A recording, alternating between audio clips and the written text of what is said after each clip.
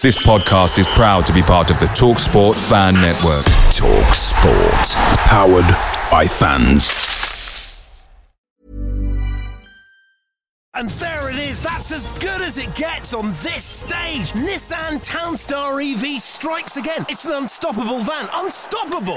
Just fantastic. You can actually see the ProPilot technology in action. Effortless parallel parking. It moves with all the confidence that comes with a 5-year warranty. And with a bench full of all-star van experts, there's real strength in depth here. That's all-star quality. Search Nissan Townstar EV and visit your local all-star van centre to see for yourself. Terms and conditions apply. 5 years or 100,000 miles, whichever comes first. ProPilot is an advanced driver assist technology. Driver's responsibility to stay alert, drive safely and control vehicle at all times. The TalkSport Fan Network is proudly supported by McDelivery, bringing you the food you love. McDelivery brings a top-tier lineup of food right to your door. No matter the result, you'll always be winning with McDelivery. Order now on the McDonald's app and you'll get rewards points delivered too. So that ordering today means some tasty rewards for tomorrow. Only via app at participating restaurants. 18 plus. Rewards registration required. Points only on menu items. Delivery fee and terms apply. See mcdonalds.com. It's a love story. It's a family story. It's a story of lavish parties and lively conversation. It's the story of a haven for painters, poets, and intellectuals. A story of steamer crossings and priceless works of art. Of innovation and obsession. Of endless gardens, lush forests, and rolling meadows. It's a story of 1,000 men and the 6 years they spent creating America's largest home with 250 magnificent rooms, each with its own stories to tell. But all this can't even begin to tell the full story of Biltmore. Come walk in the footsteps of the Vanderbilt family and discover something magnificent around every corner, from the most minute detail to larger-than-life grandeur. Because as wondrous as the story of Biltmore may be, it can never be complete without you. Plan your stay at Biltmore.com. This podcast is proudly in association with Pitch Sport Football, the app that allows you to interact with other West Ham fans, pick your starting 11 and participate in fan time videos. This app is absolutely free, so like I've done, like X has done, and like thousands of other West Ham fans have done, get this downloaded if you haven't already. That's Pitch Sport Football. You're listening to the West Ham Way podcast with Dave and X. Oi, oi!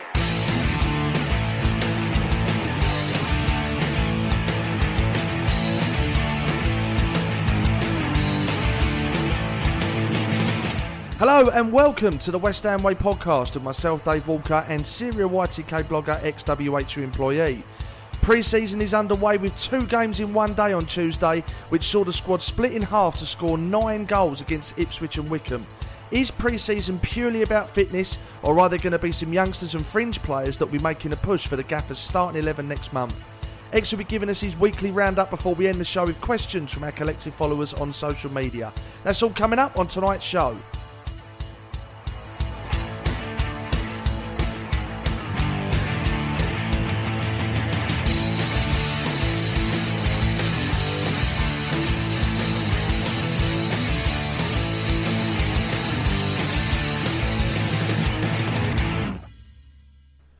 X, I'm sure this will be in your section, but let's talk about it now. Ryan Fredericks, Issa Diop, Robert Snodgrass, Declan Rice and Lucas Fabianski didn't feature for either side that we put out on Tuesday. Why was that?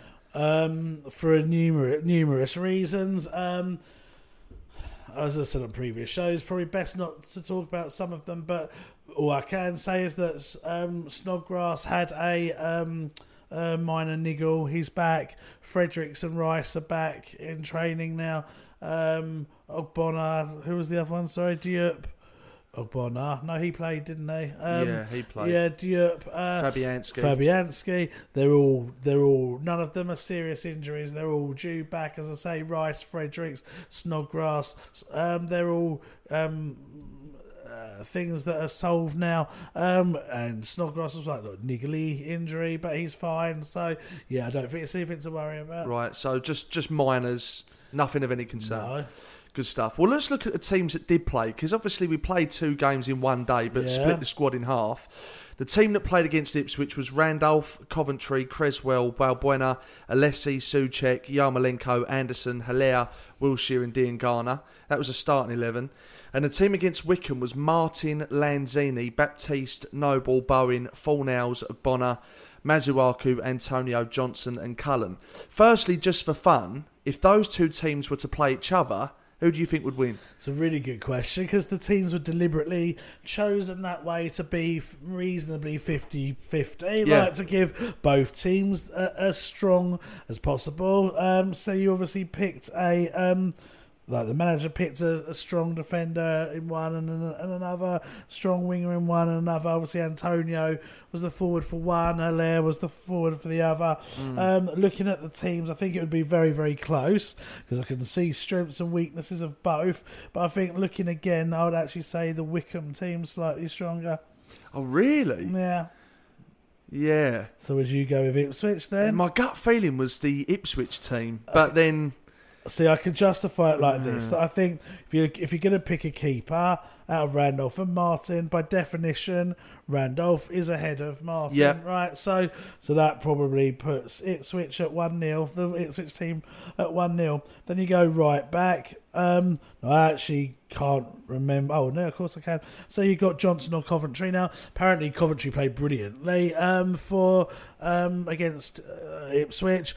Never played right back before, as far as I know. Was asked by the manager to cover out there, and apparently played really, really well, which I think is great, because his natural position is obviously midfield. If he can cover at right back and do well, that gives him more strings to his bow to be a potential squad player next season. However, no disrespect to Coventry, it isn't his best position. Johnson's proven in the Premier League that he can play at right back, so I think you go Johnson over Coventry for right back. So that puts it at 1-1 between Ipswich and Wickham, and then you go for centre backs. So you've got Balbuena for the Ipswich team, or you've got Ogbonna. Well, everyone's going to go Ogbonna, aren't they? So that's 2-1. It's the Wickham team, and then you've got Aless for Ipswich and Baptiste for Wickham. Now, both are youngsters, both are highly rated, both are very, very, very good players. However, Baptiste is a couple of years younger and already probably performing at near enough the same level. So I think that goes again in his favour, making it 3-1 to the Wickham team. Then you look at left back, you've got Creswell against Ipswich, and you've I didn't actually watch the games, if I'm honest, I was at work. Yeah, but, I didn't. I'm assuming Masuaku was the left back in the other team. That's debatable. That's very, very debatable, because, as we've said on this show a number of times, I don't think we think Masuaku's a left back, but then Cresswell hasn't been performing. Probably would just give that to Cresswell. Probably, if I had to choose left back to them. So what does that make it now? 3-2. Then you go to midfield. So then you got, say, defensive midfielder maybe. You've got, let's go Souček versus Noble. Yeah. I'll let you answer that one first. You go with Souček, don't you? I think you do all day long, if I'm honest. So then you've got, so that's 3-3. Then you've got Wilshere versus Cullen. Now, on ability, you go Wilshere. But if you're going to have one of those players for the rest of the season... Well, we're talking about if they played against each other, though. Because obviously, assuming Wilshere is fit, and he was obviously fit enough to start, and those two teams played against each other, I think you'd take Wilshere over Cullen, surely. Okay, probably. Let's be honest, everyone wants Josh to do well, but he hasn't pulled up any trees during his time at West Ham at all, has he? No. And I'm not saying Jack has, but if Jack Wilshere is fit, God forbid, and he's playing in a game against Josh, I think he's playing better than Josh. Okay, so that goes 4-3 to Ipswich. Yeah. Then so that's just sort of your other midfielder, and then you've probably got look at these teams now. If you're looking on the wings, so you got Yarmolenko versus Bowen. I think you've got to go Bowen now. Bowen, don't you? So that makes it 4-4. And then, if you're going to the other wing, I'm looking at the two teams to try and work it out. Fornals, I think, played on the left for the Wycombe team. And it would have been, Dean Garner, I think, for the other one. Or Anderson. Yeah, well, which one of them was going to be the attacking central one out of those? Yeah, I think probably Anderson was. I'm guessing Dean Garner was on the wing. And so Dean Garner on the wing versus Fornals. Probably Fornals at this stage. I think if I was to pick a winger out of those two, I'd pick Dean Garner. Yeah, because Fornals isn't a winger for me. No, exactly. And this is what I mean. I don't like the fact he keeps getting played there. No.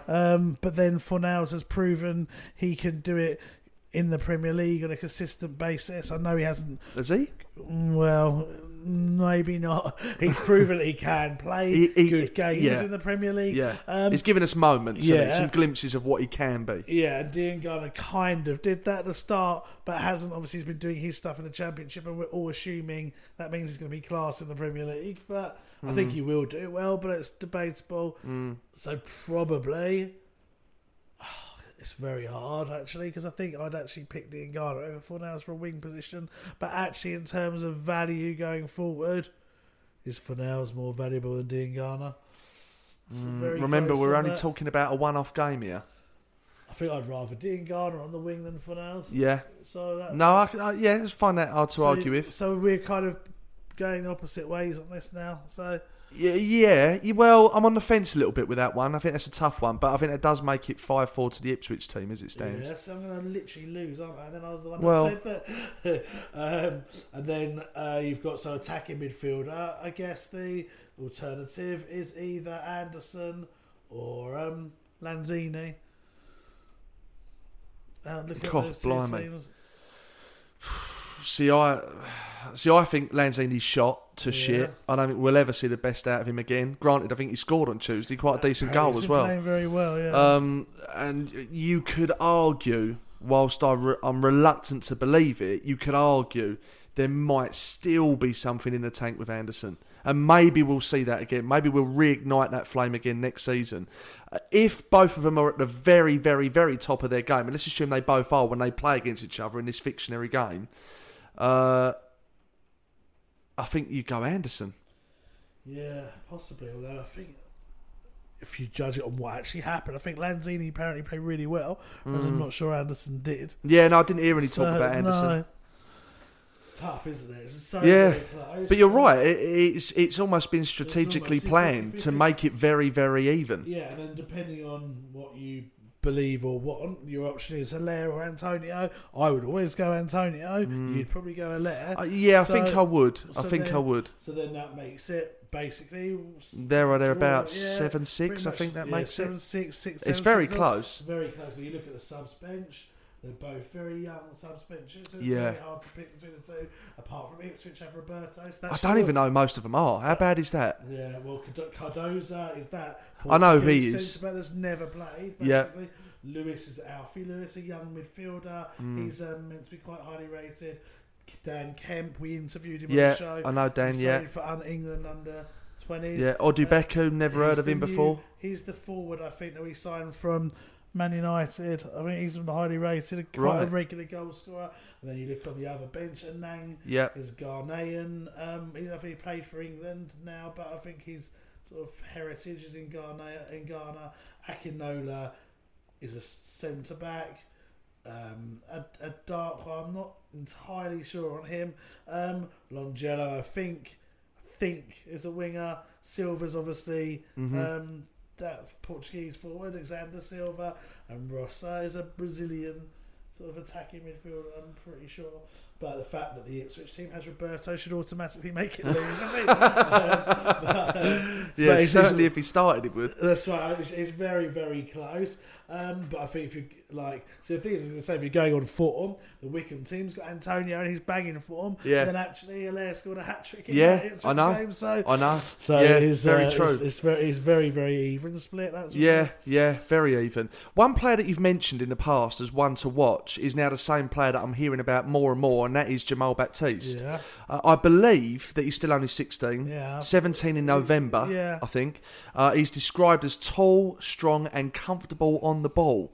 And after the game on Tuesday, Angelo was very complimentary towards him. Could he be the next big thing to come out of the academy? I mean, there's a lot of good prospects at the academy. Now, I don't want to sound like I'm saying this to back the board's tightness up, because I'm not at all, because I'm infuriated by the fact that we have no money and I don't understand why we have no money. However, if I take those feelings out of it and I look at the strength of the academy, there is a strong argument that we don't necessarily have to sign that many players. And I'm not saying I believe that, but you think Dean Garner is going to be a really useful wing addition. So in theory, do we need Eze or the Brentford fella? Because we've got Dean Garner back.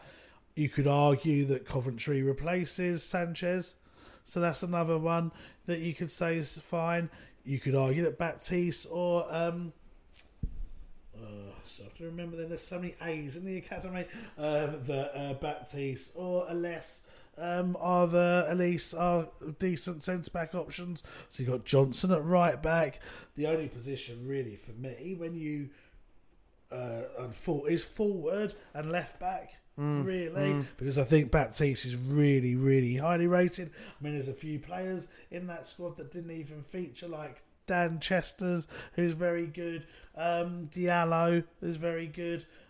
So there are other academy players too.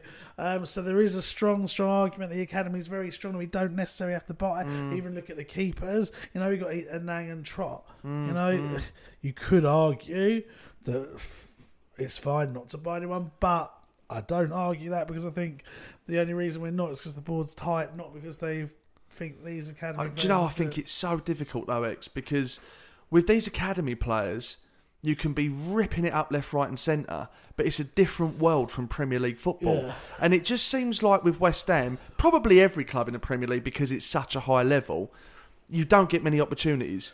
You know, you could be ripping it up, and then suddenly you get that tap on the shoulder, right son, you're in on Saturday, you're starting, good luck. And if you have a howler, there's every chance we might not ever see you again. Yeah. You've got to have a stormer. You've got to hit the ground running. The pressure is unbelievable, which is why I take my hats off to the likes of Declan Rice and Gakia. When he was here, he was doing well. Johnson, I think, has done very well. I just don't think you can underestimate the pressure that are on the shoulders of these boys coming through. I actually think this academy is one of the best teams we've had in years, since I can remember. Yeah. Because there was always that talk of George Moncur was one, wasn't he? Elliot Lee was another. Yeah.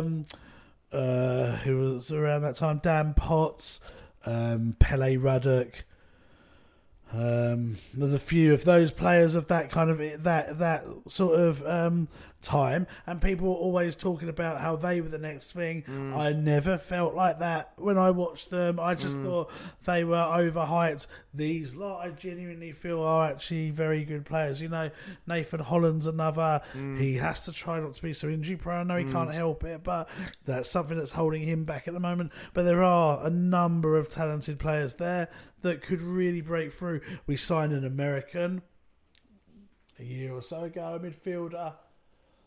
I should have researched his name before. I didn't know I was going to say this. I can't actually remember his name. I was one of the one that broke. He was joining, but I've forgotten his name. He's meant to be really, really good as well.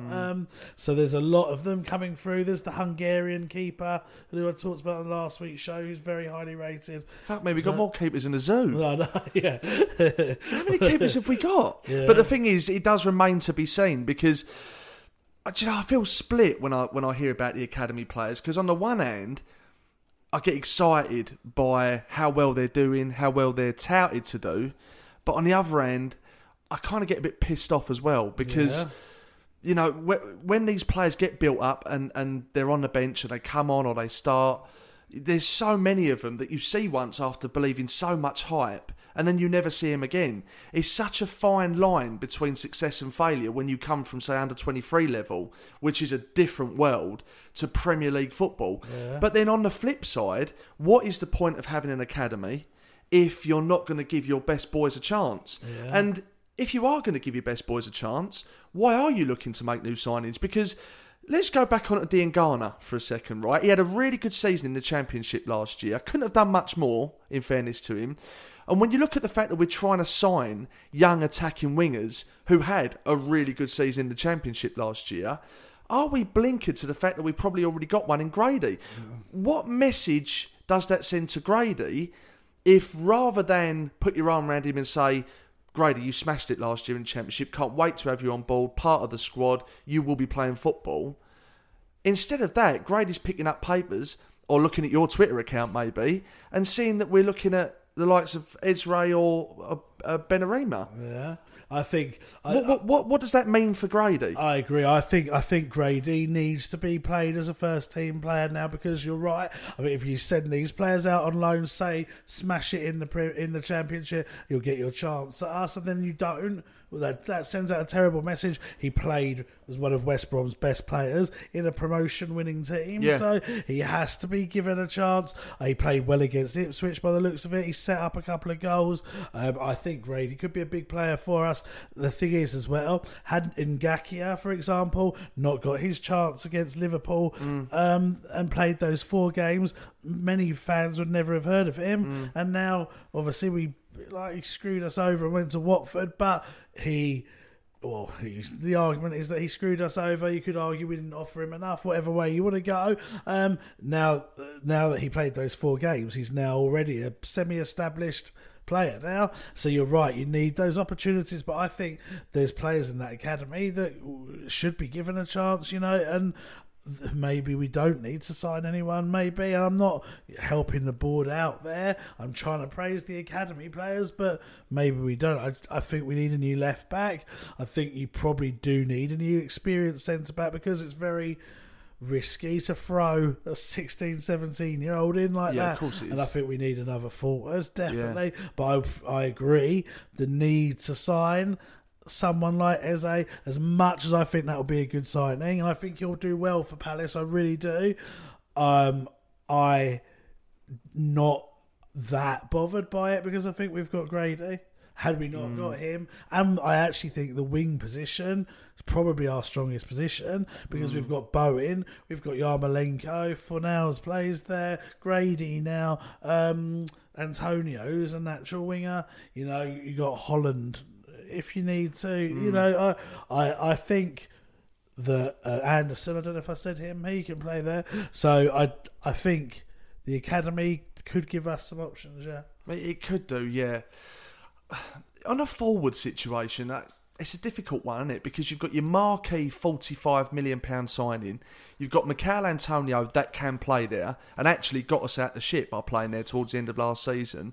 And then you've got Silva, who's been ripping it up, and maybe he's your joker card in terms of a player that can come in if required, or even make substitute appearances. Either way, surely at some point he has made enough of an impact at his level when in training to get that opportunity.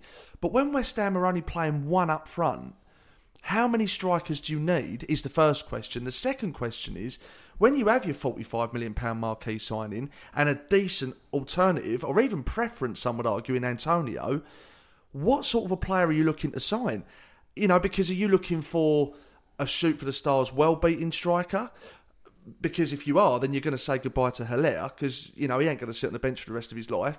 Or are you looking for a bit of a Championship underdog to come in? And also, if he does Silva then slip to 4th in the pecking order? And again, what message does that send to him and the rest of the academy players if he's slipping down the pecking order without even getting a chance? I think you need a third forward. I think you have Antonio, you have Hilaire, but we all know Antonio's hamstring situation. His hamstrings are going to go at some point, and he's going to be out for 3 months. It's inevitable. And then you're going to be left with Hilaire, who, by the looks of it, played well against Ipswich, so hopefully he can continue and transfer this into the new season. But you have got a forward where there are question marks. Then you've got Silva, who apparently has done well in training, but didn't really get a chance in those games, and whether he will against Brent on Saturday that we shall see. But I think you need the way I would do it if I was a manager, playing up one up front. I'd have Haller and Antonio. I'd have a young player, either Silva or maybe get a young forward from somewhere that potentially could develop, and then I would get another forward that is proven, even on loan, just so that you have that alternative option. Because I do worry that if you go into the season with technically just Antonio and Haller, that something will happen, because if either of those get injured, then what? You could put Silva in, but does he trust him enough? I don't know. Can any of our other players play up front? You could argue maybe Yarmolenko, possibly. You could argue possibly Anderson, but I don't think so. I wouldn't feel comfortable with that. Yeah. I think you need at least 3 forwards. Yeah. It's just that type of forward, isn't it? Because, I think Tottenham has struggled for years to get the secondary forward, because injured, if you join Tottenham, you're never going to start if Harry Kane's fit. No. And I just wonder, from the board's perspective, they've spent £45 million on Haller. How much are they going to want to spend on a player who arguably isn't going to start? Or maybe he is, and then that forces their hand to say, well, look, maybe we cut our losses after one season with Haller and sell him. Problem with Haller, no matter what people say, is you will not get 45 million for him now.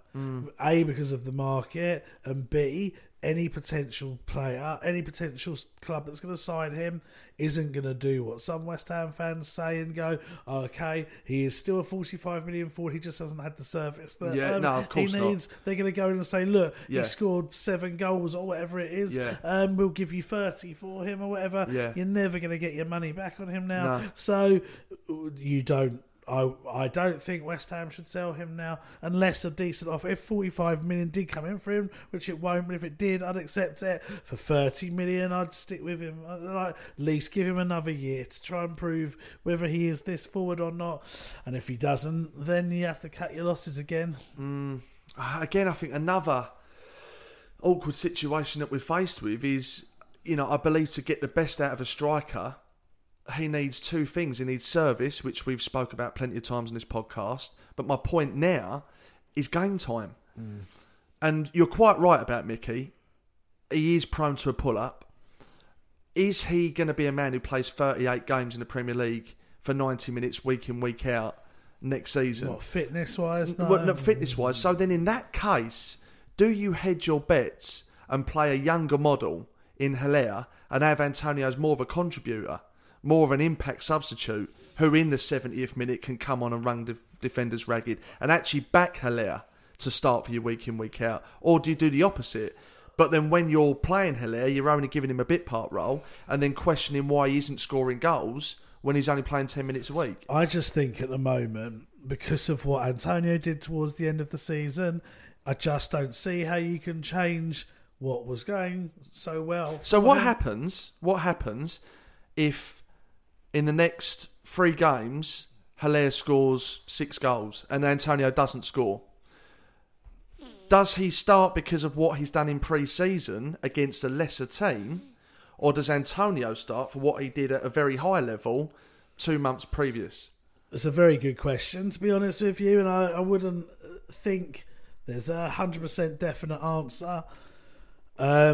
My theory when it comes to pre-season games is that they don't count for much, in the sense that, yes, they're good for fitness and building up a bit of confidence and getting players used to each other and so on, but you can't judge anything by its results. As I always refer back to, we were unbeatable in Avram Grant's pre-season, smashing top German teams, playing brilliantly, and then we got relegated and were terrible. Some players played brilliantly in pre-season.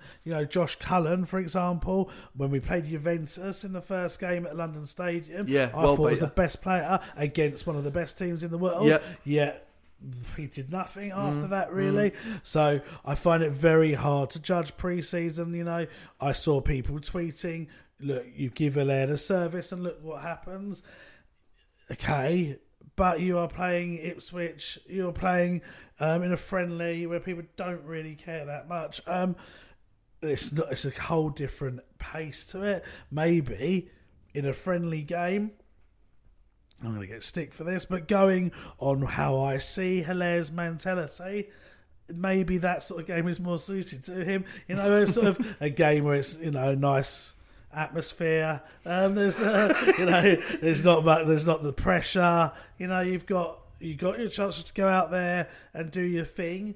Maybe without that pressure, that's why he performed how he did. But I'm not going to take that away from him because he did score a hat-trick and there were some decent finishes. So I hope next season he is performing to the level we want him to. However, given the selection at the moment, I would think I would have to go with Antonio just because of what he did at the end of last season. And even if he doesn't score once in pre-season and Haller does, you can't take that away from him. He got Player of the Month. I think he was at least nominated for it. Or maybe he did. I can't remember now. But there was talk about him getting called up to the England team to then start the season and say, actually, mate, you did well, but I'm going to give it to Haller. I don't think that would be in Antonio's interest. Also, one thing that's going to work in our favour of Antonio is that he's playing for a new deal. Now, he's at the age, 30? So his next contract is absolutely crucial to him. So he needs, realistically, to get himself at a minimum, I would say, a 3-year deal. Ideally, he's going to be looking for a 4, possibly 5, to do a Winston Reid, for example, and tie himself up to pretty much the end of his career. So he's going to want to perform because they don't tend to do contract renewals until Christmas time. So those first few months, he's going to want to absolutely bang them in. So that further increases my persuasion to start with him. There's logic to that, for sure. So you're saying, in your opinion, pre-season is all about fitness? Yeah. Which I think is I'm not saying I disagree with that, but like sending a player out on loan, him smashing it, then coming back and not getting an opportunity, I think it sort of defeats the object and wastes a good opportunity as well. Because I think pre-season should also be about having a look at your players and seeing who wants it. Whilst it's only a friendly, you can see their mentality. Who's come back fitter, who's come back in good shape, who really wants to compete for a first-team place. Because otherwise, what is the point in Masuaku playing? What is the point of Lanzini playing? Match fitness. Yeah, but they're not going to play. Match fitness for what? Yeah, I mean, there is an element of they want to show the manager what they can do, particularly young players, I think. I think the fact that Coventry played at right back, as I say, out of position, but still did a good job. I think that will probably do him some favours because Moyes thinks, right, well, the guy was prepared to play out of position for me.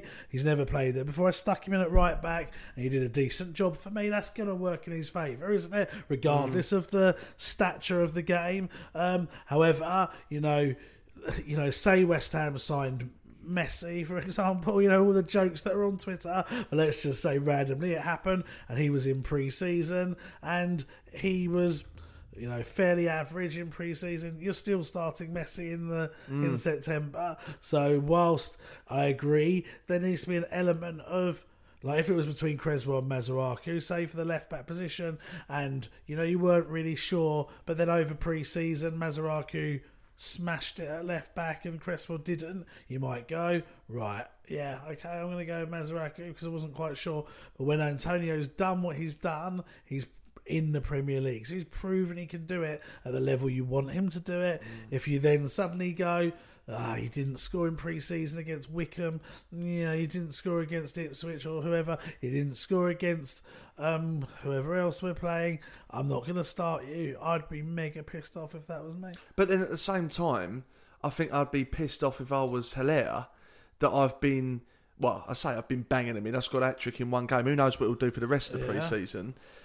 But Antonio did do very well, but 2 months ago. We're not talking about should Antonio start Saturday after performing so well last week and the week before and the week before.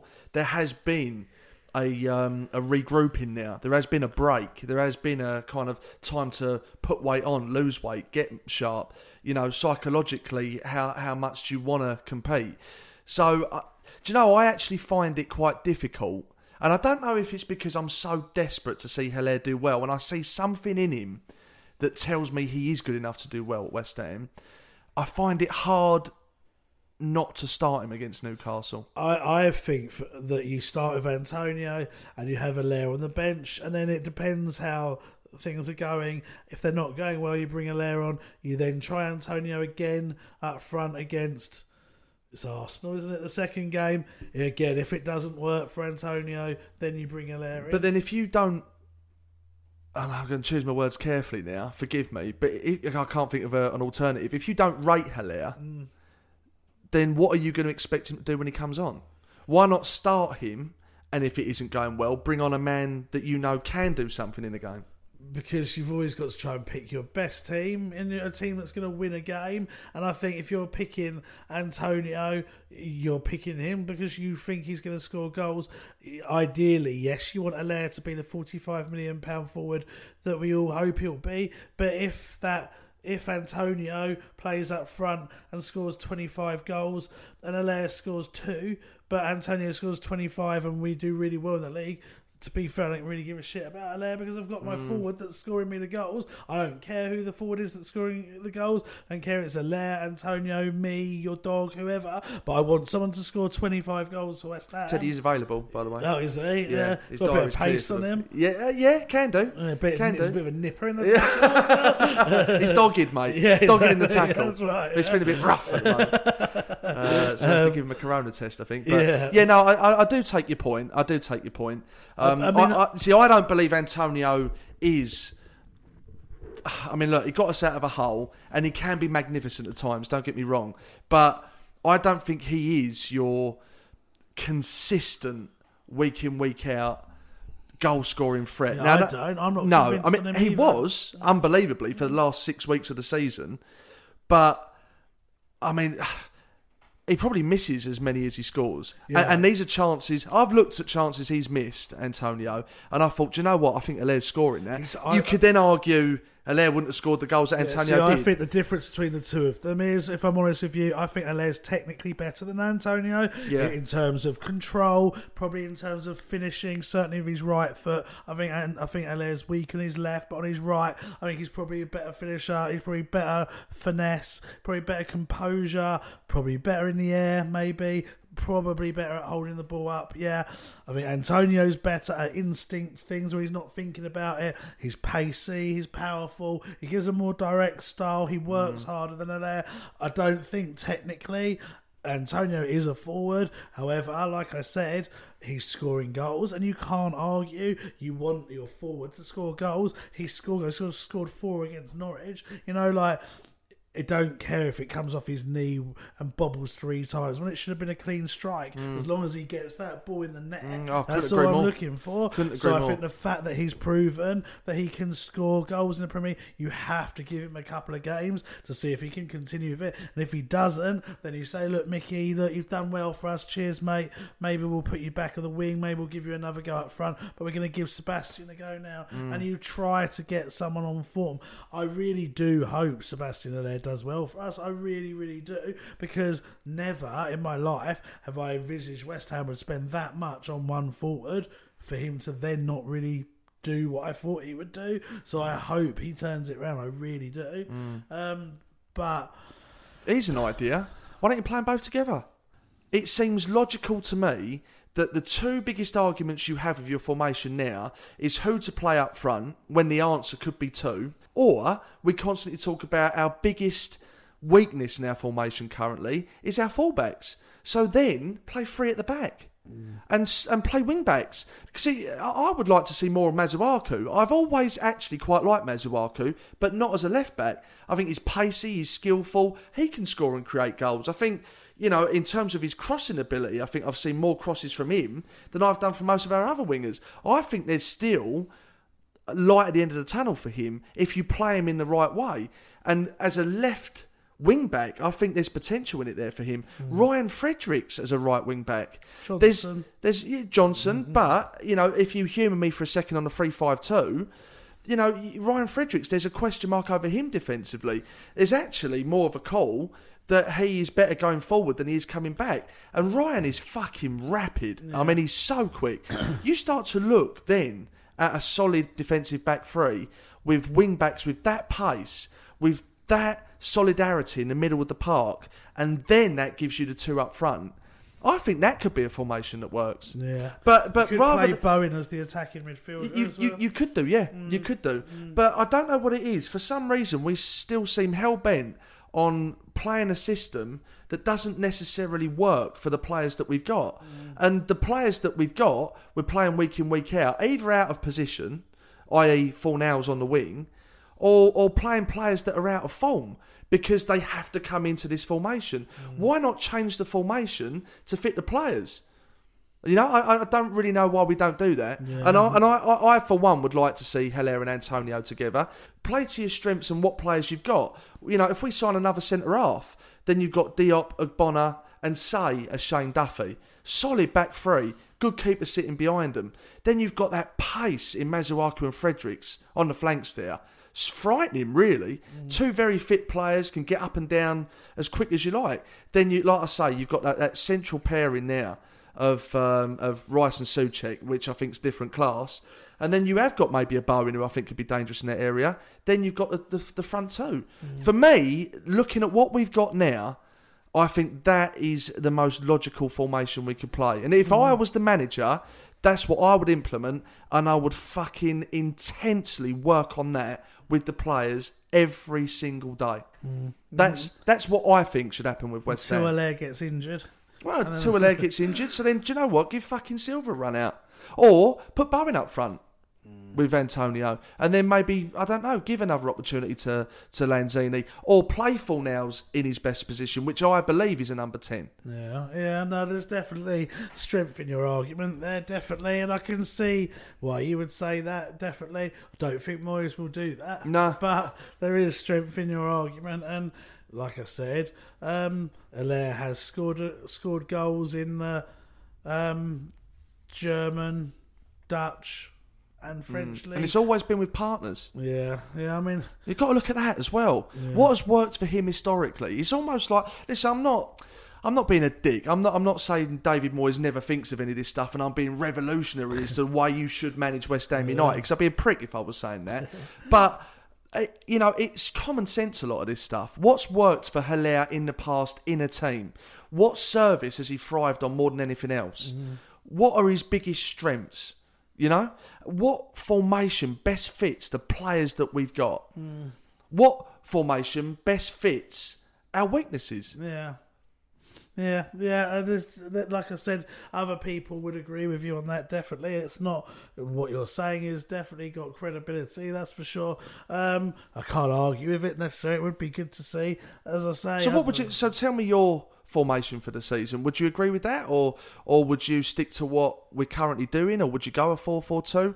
If you had the job against Newcastle, you got appointed the day before and you said, right, this is what I'm going to do for Saturday, what formation are you going with your players? I think I would go with the formation that was getting us out of trouble last year, because it was proven to work for those last few games. I wouldn't look I've always said you don't change a winning team. So I think I would go with 4-5-1. I think I would go with Fabianski in goal. I'd go right back with Johnson. My two centre backs at the moment would be Ogbonna and Diop. I'd hopefully bring in a new left back. If I haven't got a new left back, then probably Cresswell, I guess. But I would want a new left back.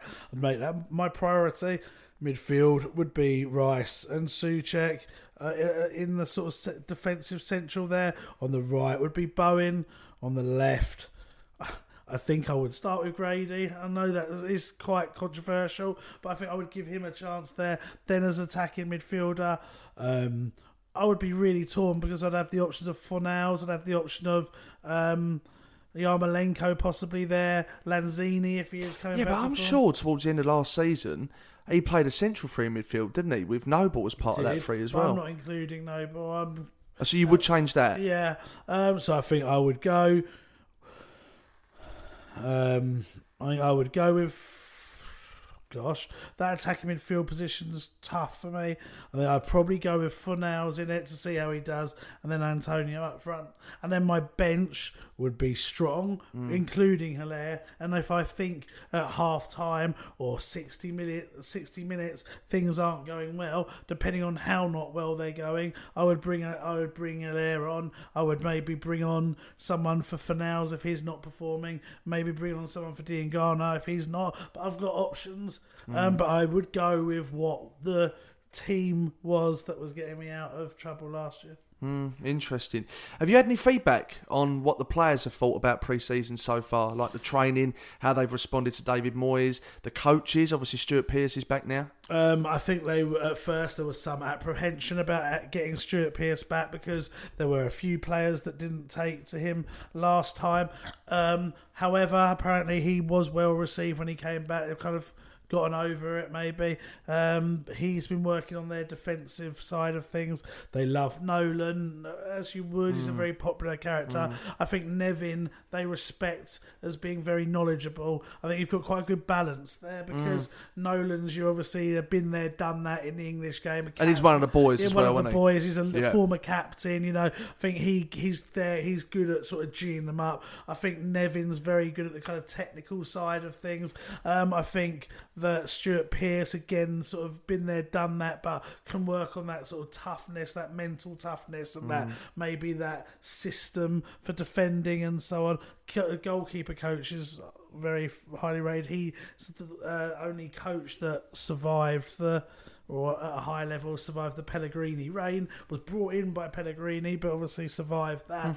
Well, that says a lot, actually. Yeah, exactly. So he's highly rated. And I think the players have responded well. Apparently, Lanzini's been doing really well in training. Again, what that means, I don't know. Whether he'll carry that on, I'm not sure. And I think, you know, some of the youngsters are really staking their claims to be in the first team squad. Again, whether they'll get that, I don't know, because I have heard a number of them have got offers for loans.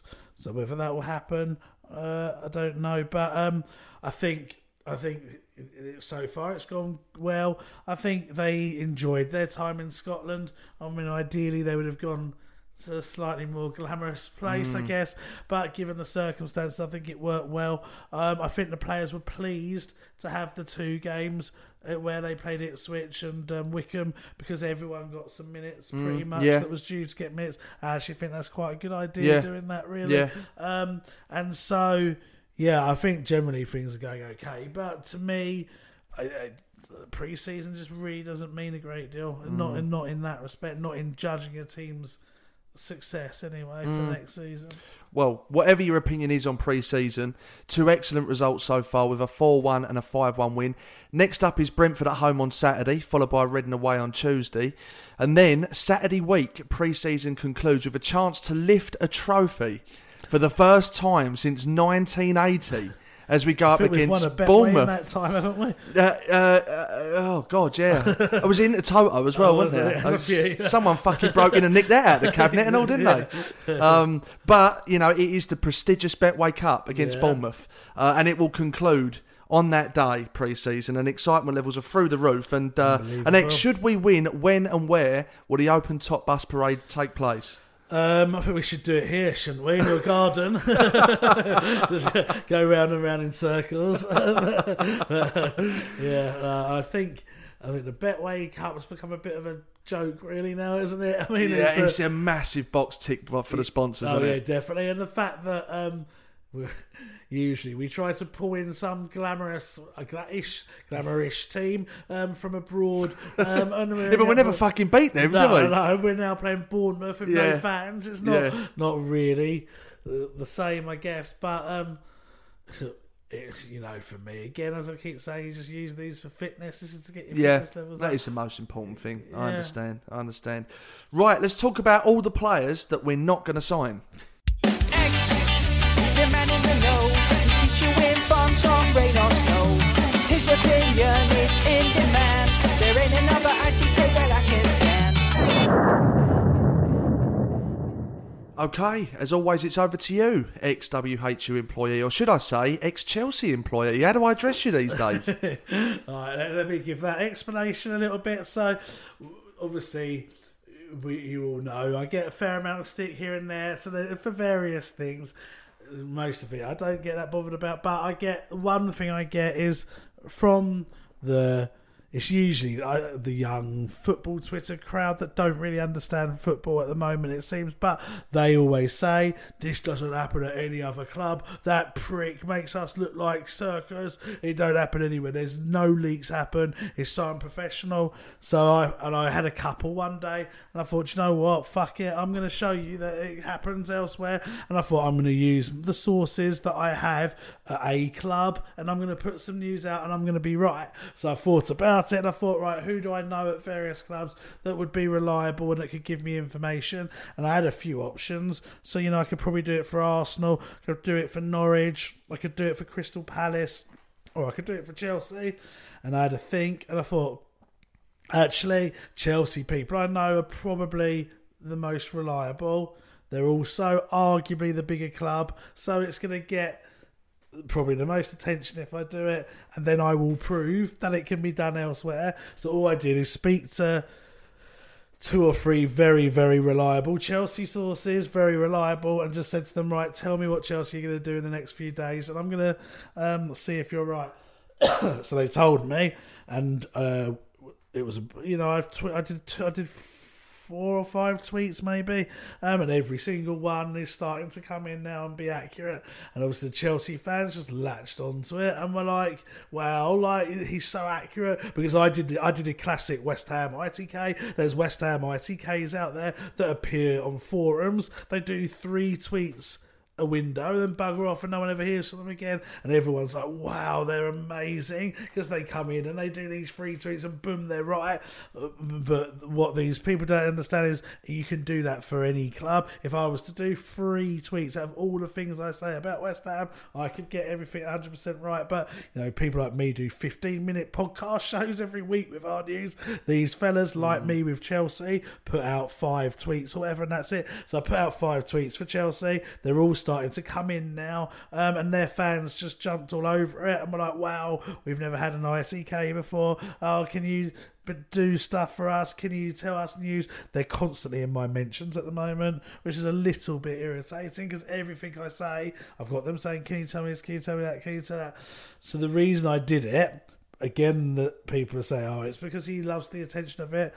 It's been funny, I'm not going to lie, the amount of Chelsea fans that want the news, but it was to prove that if you have the right contacts and sources, you can put news out about any club. The problem is, journalists and other people don't know how to manage their sources correctly, or don't have the links that you need.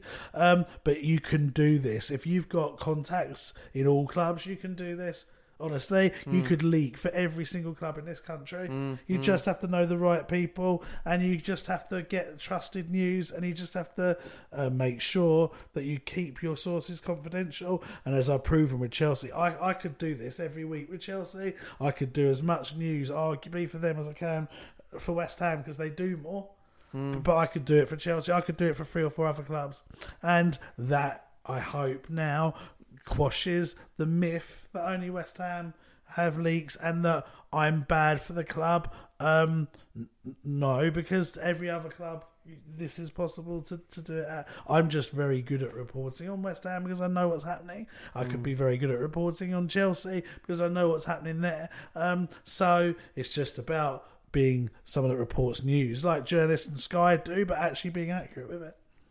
Wow, there you go. X gonna give it to you. There you go. Hashtag mic drop. It's not, and again, it's not. It wasn't to show off or for the ego, because what do I get for being accurate with Chelsea news? Let's be honest. I'm not a Chelsea fan. I find it boring talking about them. I don't particularly want to be rated by Chelsea fans. I have no intention of meeting Chelsea fans or doing anything for Chelsea. So it was just to prove that it's not just West Ham that you can do this for. Anyway, you flash cunt. Talking about West Ham, I know you normally just take the reins, but I'm actually going to ask you to start with something in particular. It's not announcing Messi because I think you can do that next week, can't you? Well, he hasn't quite finalised. Okay, right. I know he's got to do the medical and all that kind of stuff. Yeah, I know they're working it out backstage. Yeah. But no, I have to ask you, is it true that it's a done deal that we've actually received money, and I mean actual spendable currency, for Roberto? No. Fucking hell. I was so excited then until you said that. Right, before I start on that, and that is obviously in my section, I do need to say that my section is sponsored now. Yes, yes. No, exactly. Sponsorship, friends. Yeah. Oh, big bollocks. Yeah. And it is sponsored by... Chelsea. Frank Lampard. So he's a fella called Adam Reed, who admittedly I forgot that I had to read this out, so I've quickly messaged him since I've been here and said, mate, tell me what you want me to say, because he has sponsored us, and he's drunk at a wedding, so between us this isn't overly prepared, but what he is saying is that he's Adam Reed, he works for Reed Online, so obviously it's his property, is the UK's #1 online sales and letting agent with no upfront costs. If you visit reedresidential.co.uk for further details, all West Ham fans will receive a £500 discount on their selling fees, which when you consider it's one of the best priced ones anyway, if you're knocking off £500 because you're a West Ham fan, that's going to be very, very well priced, and his motto is, your property is our passion. So it's not got the same ring as your testes or your besties, but I can see where he's going with it. It's on the same alliteration line, but I am and just to mention that he's actually he's a really nice fella, really good bloke, and he has written, this will probably get him some customers, he showed me it, he emailed it to me, he's written a letter of complaint, I guess, dissatisfaction of the board, and he's written it very well. I think he's got, from memory, 10 very strong points on there, which he's sending to all three of the chairmen. He's sort of largely based around the finances and stuff, and he's sending it to all three of the chairmen. And I said to him, I'll be honest with you, mate, I doubt they're going to answer it. And he said, I'm going to keep sending it and keep sending it and keep sending it until I get answers. So he's putting those strings. Do you know what? If he's all right with it and you're all right with it, I think we should read it out on the show. Yeah. We're always open to other fans' opinions, and to look at and share a really well-crafted email that I think a lot of people can relate to and it will resonate with. Let's do it. Well, I've got the email, but obviously I'll check with Adam that he's happy with that. Yeah, of course. I'm sure he probably is, and maybe we'll do that in the first section next week, because it's quite a long email for me to just read out now. But it is very well written, and it asks the questions that most West Ham fans want answers to. And if David Gold would agree to come back on the podcast again, which he had done and then didn't, they're the sort of things that we would ask too.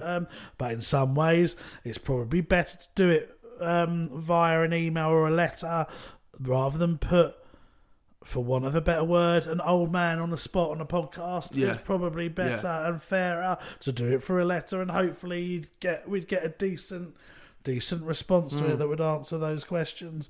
Anyway, so to answer the question that you first asked me, Roberto is leaving West Ham. This is where you need your jingle. Yeah, I know. You can build it in. Or the cheer. You haven't got your cheer for ages. I missed that sound. Did you even carry it over? No, I didn't. Really? It wasn't. It didn't belong to me. Oh. That was of the radio station that they, in this day and age, will remain nameless because of certain strained relationships. But that wasn't my property. However, I'm sure I can pull it from somewhere. Something. Can't you even get those old school things like sound boxes that you used to have when you were a kid that would do sound? They press it, do a dinosaur roar and things like that. There must be one. Possibly, maybe, yeah. But then I've not been funny. Where we've had our asses smacked before on copyright, I'll probably get sued by fucking Disney now, my luck. Yeah, but no, I'll have a look into that. Well, that'd be another one to add to the list of being sued by the Beatles, DMX, and let's add Disney to the list. That'd be quite good. Yeah.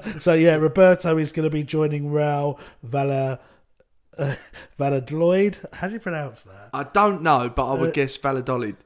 Or if I was Spanish, Valladolid. Go with that. That sounds good. Yeah.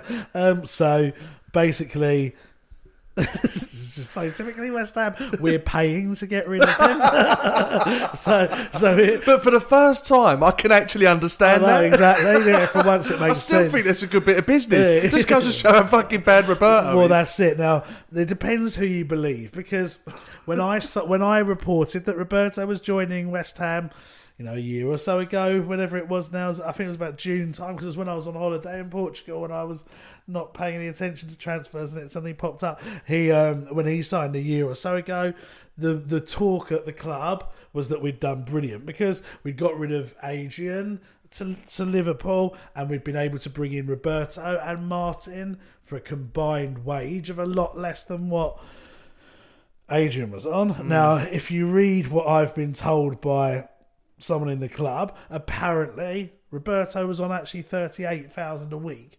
Now, I'm not entirely sure whether that figure is accurate or not. However, we got him on a free though, didn't we? Yeah, so it could be, and I guess you could argue maybe Martin's on $4,000 a week or whatever, so then it would make it less than Adrian, but it doesn't. That figure just doesn't seem entirely accurate to me. But anyway, that's the figure I've given, and that we are paying 65% of his wages up until next June, when his contract actually officially expires. So we're basically paying. So we've got no transfer fee for him, and we're paying that percentage of his wages to get rid of him, basically. Jesus Christ! So what's a disaster he has been. Now, obviously, thankfully, he didn't really cost us any money, but he cost us in bloody points and wages. So wow. So the saga, one of the most bizarre sagas in recent history, is now officially ending. It's got to be the only transfer that's free that we can lose money on. Unbelievable, isn't it? It just sums it all up, really. It can't happen at West Ham. Yeah, it sums it all up. So we're still in the same predicament where we need to try and sell players before we can bring anyone in. So we're starting to lose out on targets that we had originally. I said how much we wanted to sign Eze, but we wanted to move players on. We're just not moving on enough players. So Eze looks like he's going to join Crystal Palace. It could even be announced by the time this podcast goes out tomorrow. So interesting to see how he does. Yeah, I mean, it was so funny with him. I don't know if you saw on Twitter, I had a day where the Palace fans were just going for me because one account found a tweet where I said Eze had agreed terms with Palace. Okay, what do you take from that? Eze, so the player has agreed terms with Palace. What am I saying? Well, that he's agreed personal terms he's going to sign for him. That he's going to sign for them, or that he's just spoke to the club and the deal, the fee is not maybe agreed.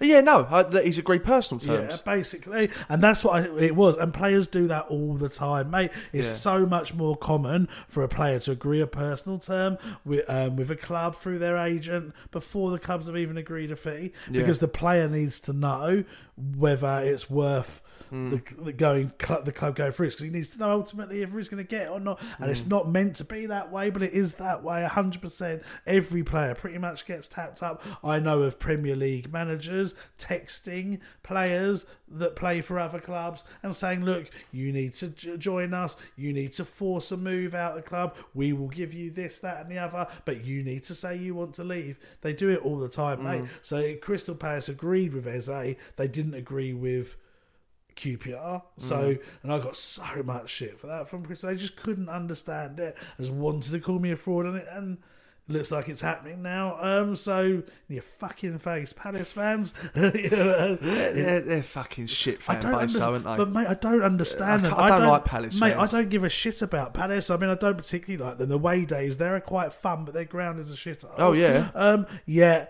I get.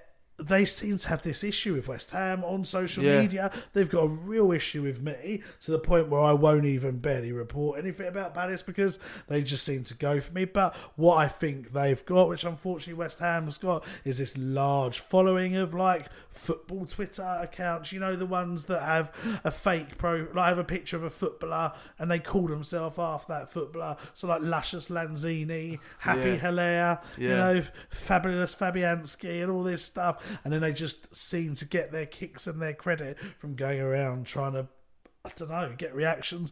Palace just seem to try to cause this problem West Ham. Yeah. Maybe it's because no one really takes them particularly seriously in London, so they try and do it that way. I don't know, but A bit it's of an inferior complex, possibly. maybe it's just very Shit very club, odd. I think, Palace. Do nothing for See, me. I used to quite like them respect in the, for them at all, in the mate. 90s when they had like Ian Wright and Mark Bright and people like that, and they nearly beat Man United in that 1990 cup final, was it? I used to find them quite entertaining. I quite like their kit as well, but ever since like the 2003 playoff and since social media has been around, and also what doesn't help is that Will Salthouse, the well-known agent that deals a lot with West Ham, also deals a lot with Palace as well. If you look at his clients, half of them are at Palace, half of them are at West Ham, and so he then makes players be targets of both clubs, so we're constantly going up against each other for players as well. Interesting that you haven't seen in that case more transfers between the two clubs, actually. Yeah, I mean, we've had Chiate, haven't you? You've had Tompkins. Crystal Palace tried to sign Antonio at one point. Sure there was one other, I can't remember now, but but they were often like Bowen was linked with the two, Eze was linked with the two, although Eze isn't a Salthouse player. Salthouse tried to get involved in that deal. Sure there was some others recently, can't remember. Caballo, whatever his name is, he chose Palace, didn't he, over us, I think. So there's been those either way. That doesn't help things. Sorry, it's got a load of messages there. So we are looking at signing a centre-back, a left-back and a forward, but we don't have the money to do it at the moment. Duffy is still at Brighton. They have made a move for him, but I think they're weighing up options with that. Other clubs are strongly in for him as well, to the point where they've moved ahead of West Ham, I think. Newcastle are in for him. I think West Brom are. I think Celtic are. So we should moved ahead in what respect? In terms of the process of the deal, or they've offered him more money? Process of the deal, they seem to have made it more of an effort to sign him. Whether we'll go in for him or not, again, I'm not sure at this point. The kit is due to be released tomorrow. The third kit is due to be previewed tomorrow. It was due. I haven't heard if it's definitely coming tomorrow, but that was always the date. I like it. Third kit's lovely. Yeah, I like it. Wilshere has had not talks, but there's some interest from America and potentially taking him. But again, it would be like Winston Reid and Roberto and stuff, where we take a massive loss on his wages and still have to pay them up until he leaves. He's on $100,000 a week. So it's going to be a massive amount there.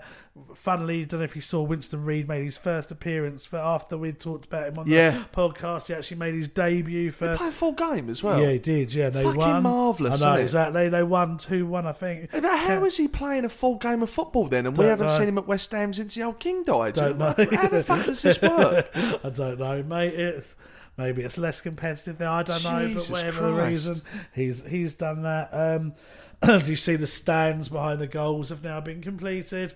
As in the moving of the squaring it off. There's pictures. No, I haven't seen the completed pictures, they're completed actually. now, and they're on social media. The pictures. How's it looking? It looks good from what I can see, but then I haven't been to the stadium. I haven't seen it in the flesh. I haven't seen whether it works in the match. It looks good from the photos I've seen, but photos can be deceptive, can't they? Yeah. So I need to kind of see that in the flesh whenever that will be, because I think they want to get fans in for the first game of the season, but you've got to be in a ballot system for it. So it might take me 3 games. They're talking about not having any away fans at games for another season. And I think it was West Ham Transfers made a decent point. So you can be a fan from you get West Ham fans all over the place, don't you? So let's say like the Belfast Hammers, they can fly over, and I'm glad they can because they're a lovely bunch, but just for this argument, they can fly over from Northern Ireland and take 25, 30 fans to a West Ham game, but West Ham fans can't go to Crystal Palace for an away game, which is 5-10. It's another example of it just not making sense. It's stupid. So inconsistent. So frustrating. We were saying off air as well about what this means for our events as well, with the reduced capacity at home. Is it going to be another year now without our pre-match events, which is pretty sickening? Crushing, mate, crushing. I really miss them. I want to I want to really get them back on. I miss the people, you know. Yeah. I was thinking, yeah. I haven't actually spoke to Wardy for ages. I don't know when the last time you have. No, it's been a few weeks, I think, with Waldy. Weeks? Yeah. No, I think it has. I think I touched base with him possibly a month ago, just to see what was what. Yeah, and, mine's about a month or so ago. And I've sort of seen He's him. doing all right, Waldy, for those at home listening. He's doing all right. Good, yeah. And we obviously haven't seen any of the people we work with, like Keith and Sue and Katie and the bar staff and God, it's been so long I forgot his name now. God, it does obviously an asset to what we do. Are you talking about Rob? Yes, Rob, Rob. And and all the people. Obviously the guests, you know, it's sad. So, it is. Because we've built up a real kind of community there, really. 100%. We'll get that back, I'm sure. Hopefully. And then just a couple of things just to promote at the end. I'd like to give a shout out to the West Ham Way USA podcast. Now, we were lucky enough, roughly this time last year, maybe a week earlier, to be in Vegas and do the event that we did out there with Jonathan Spector and with all the American fan groups. Arguably 4 of the best days of my life. Absolutely amazing experience, and we had the pleasure of getting to know particular West Ham fans very well. Obviously we got to know Brawley because God, I'm like with names. His co-host Tony, thank you, wasn't there, so I got to know Brawley really, really well. And we had a chat, and he was keen to come and work with us. So we didn't really do much, but we sort of branded it as the West Ham Way USA. I'm going to hope them. Yeah. They are a great podcast. They're really, really good. They're really good to listen to. If you don't like East London West Ham fan perspective of it and you prefer a more international one, well then listen to their podcast. And they have some really interesting debates there, so tune into that. And then finally, we're obviously going to be launching our West Ham Way predictions game in the next day or so. Now, we had great fun with it. You probably more than me this season. I'm pretty sure you didn't have much fun. No, I actually fucking hated it, but that shouldn't put people off.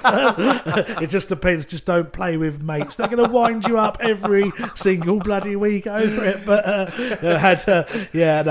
we had some good fun with it, and we're actually going to set it up again this season. It's all ready to go. Yeah. Dave and I just need to tweet out the link to it and so on. So it's basically, for those of you that haven't played, you basically predict the scores in every Premier League game on a website. It's all got drop-down menus and so on. You predict the first team in the league to score the first goal. So, you know, which team's going to get the fastest goal. You also predict which West Ham player is going to get the last booking. West Ham predictions, as in the results, score more than other game prediction. So it's got that West Ham slant to it. But it's fun because you can go into a league with your mates. You can go into the big league where everyone's in it, and you pay £20 to enter, but you get a chance of winning loads of prizes. We had signed shirts, we had money, we had tickets to our events every week. We did that. Obviously, we need the events to start again. Get the winners going to come on our podcast. Free entry to the competition.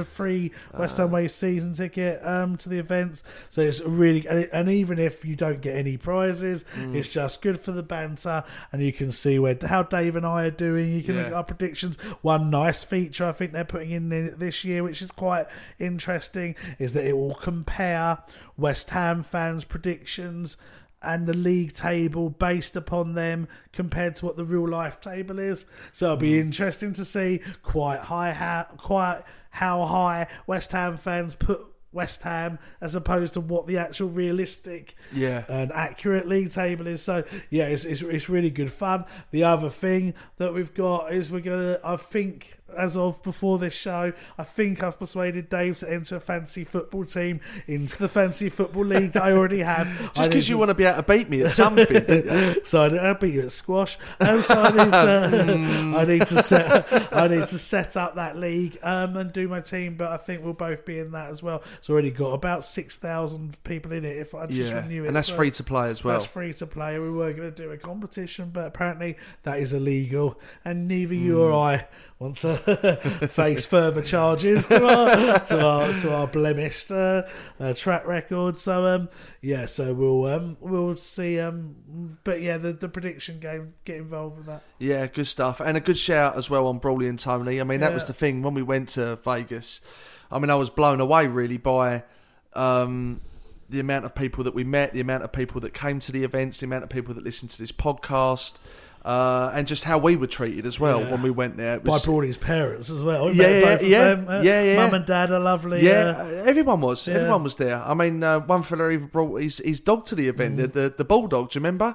It was just such a lovely atmosphere that day. And what struck me that day more than anything else was just how genuinely passionate these American West Ham fans are. I mean, they know their stuff first and foremost. I don't think they get enough credit for how much they know about West Ham and how much they love the club. But they're so passionate. When we lose, it hurts as much as it hurts us. And when we win, they share in that euphoria. And we experience that. And Brawley and Tony, who run the West Ham Way Podcast USA, are two of those lads. So if you want to experience that and you want to break from me and X or even cross-reference it, then go and check them out, definitely. Right, okay. Don't go anywhere, because next it's the last part of the show where we answer questions from our collective followers on social media. X is the man in the know. He keeps you informed on rain or snow. His opinion is in demand. There ain't another ITK that I can stand. As always, thanks to everyone for taking the time to give us your questions, and X is going to read them out. This one's from @Carl Milan, and he said, do you think that some of the youth that played yesterday could be given a chance this season due to the lack of funds? Because we've kind of answered that, but I think there's a real I would have a real credibility to that I think we should give some of them a chance. For example, look, if you take, I know it was a bad signing, but if you take either Roberto or Carlos Sanchez, for example, if we'd played Anang or Trott or Coventry or Cullen instead of either of those two, would we have been any worse off? No. I think we'd have been better off playing wise, and we certainly would have been better off financially. Yeah. So I think, I'm not necessarily saying they're going to be pushing necessarily for the first team spot, although, as we've said, Ngakia came in, was good enough. Johnson's came in, is good enough. I think certain players like that should be given a chance because if we are as financially broke as we're being told we are, you're going to get much more value for money by putting academy players in and hoping they develop and then become either first team players or players that you can sell on. I think you're going to see this with football. I think championship clubs and League One clubs, rather than loaning players from the Premier League necessarily, will try to develop some of their own players more so now than previously because they'll need to financially. No, 100%. In fact, I'm surprised that isn't happening already, greater than it is. But I think the likes of Ngakia, Johnson and Declan Rice restores the belief that our academy system can work. You can throw Diangana in there as well. I mean, that's 4 players there. Yeah. That's quite a lot. Yeah. When you think for a number of years, we wasn't really developing anything decent, was we? We hit a real low in our academy. Yeah.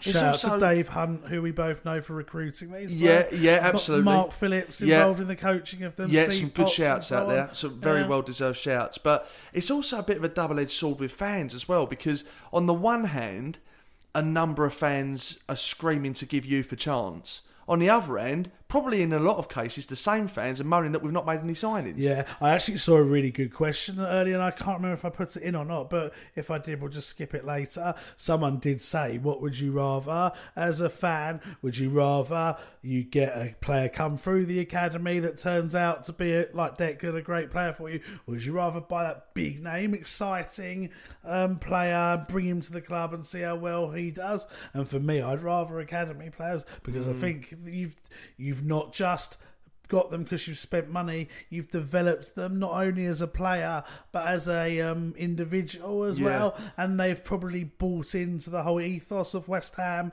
a lot more than someone that's just joining you for a transfer fee and wages. I think there's quite a few layers to that answer actually, because I agree. I'd definitely go down the academy player route and have another Declan Rice for a few reasons, because One, they're going to have more of a resale value in 4 or 5 years if they do decide to leave, and we Yeah. want to cash in on what could be one of our best assets, whereas in 3, 4, 5 years' time, that big name is probably ready for retirement. Obviously, more than likely, it's going to be a local boy who's hungry, determined, and actually privileged and proud to play for West Ham, which lacks with a lot of the players that we bring to this club. Yeah. And also, I think this big money signing, as we've seen in recent times, what is the motivation from coming to West Ham? You might in theory think it's great that we've signed this big player, but that big player might have already won the Champions League, won Serie A, played at national level. So is he now coming to West Ham to put his feet up and have the odd decent game on 200 grand a week?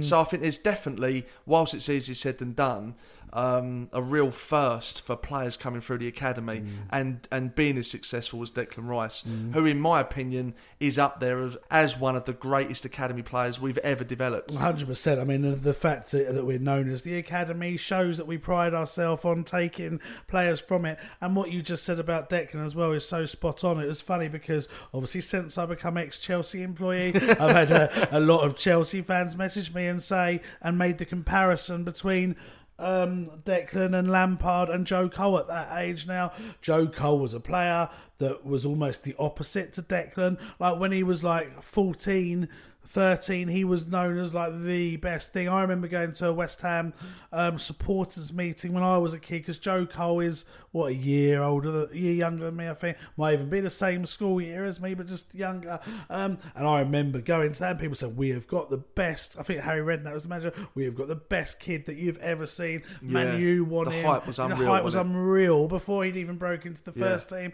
And yes, his career was good. You know, he won titles. He played for England and 60 odd time, 56, whatever it was.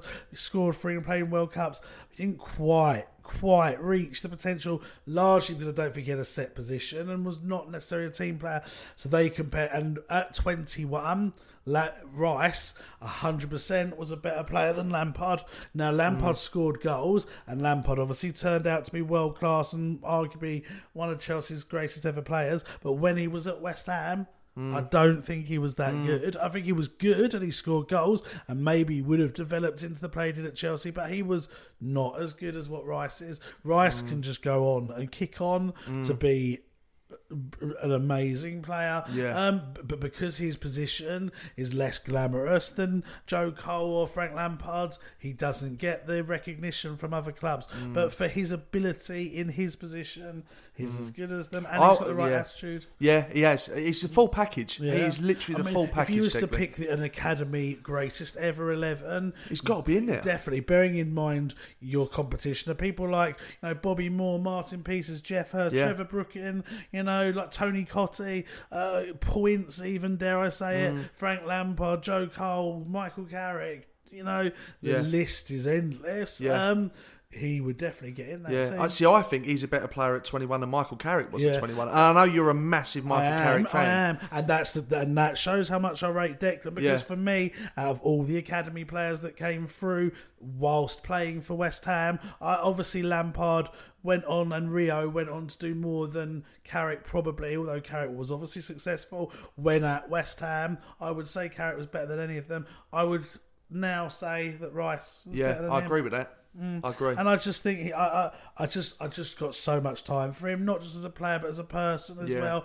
I mean, luckily you and I have got to know him a bit, and I can say he is just such a good bloke. I don't know if he'll stay at West Ham. That's another story. I think that question's coming. But for what he's done at West Ham, already, he'll be remembered forever, really. At Richards_Sean, probably need a bit longer to do this question, but he's just basically cuts the chase and said, bored in or out. Oh, balled out.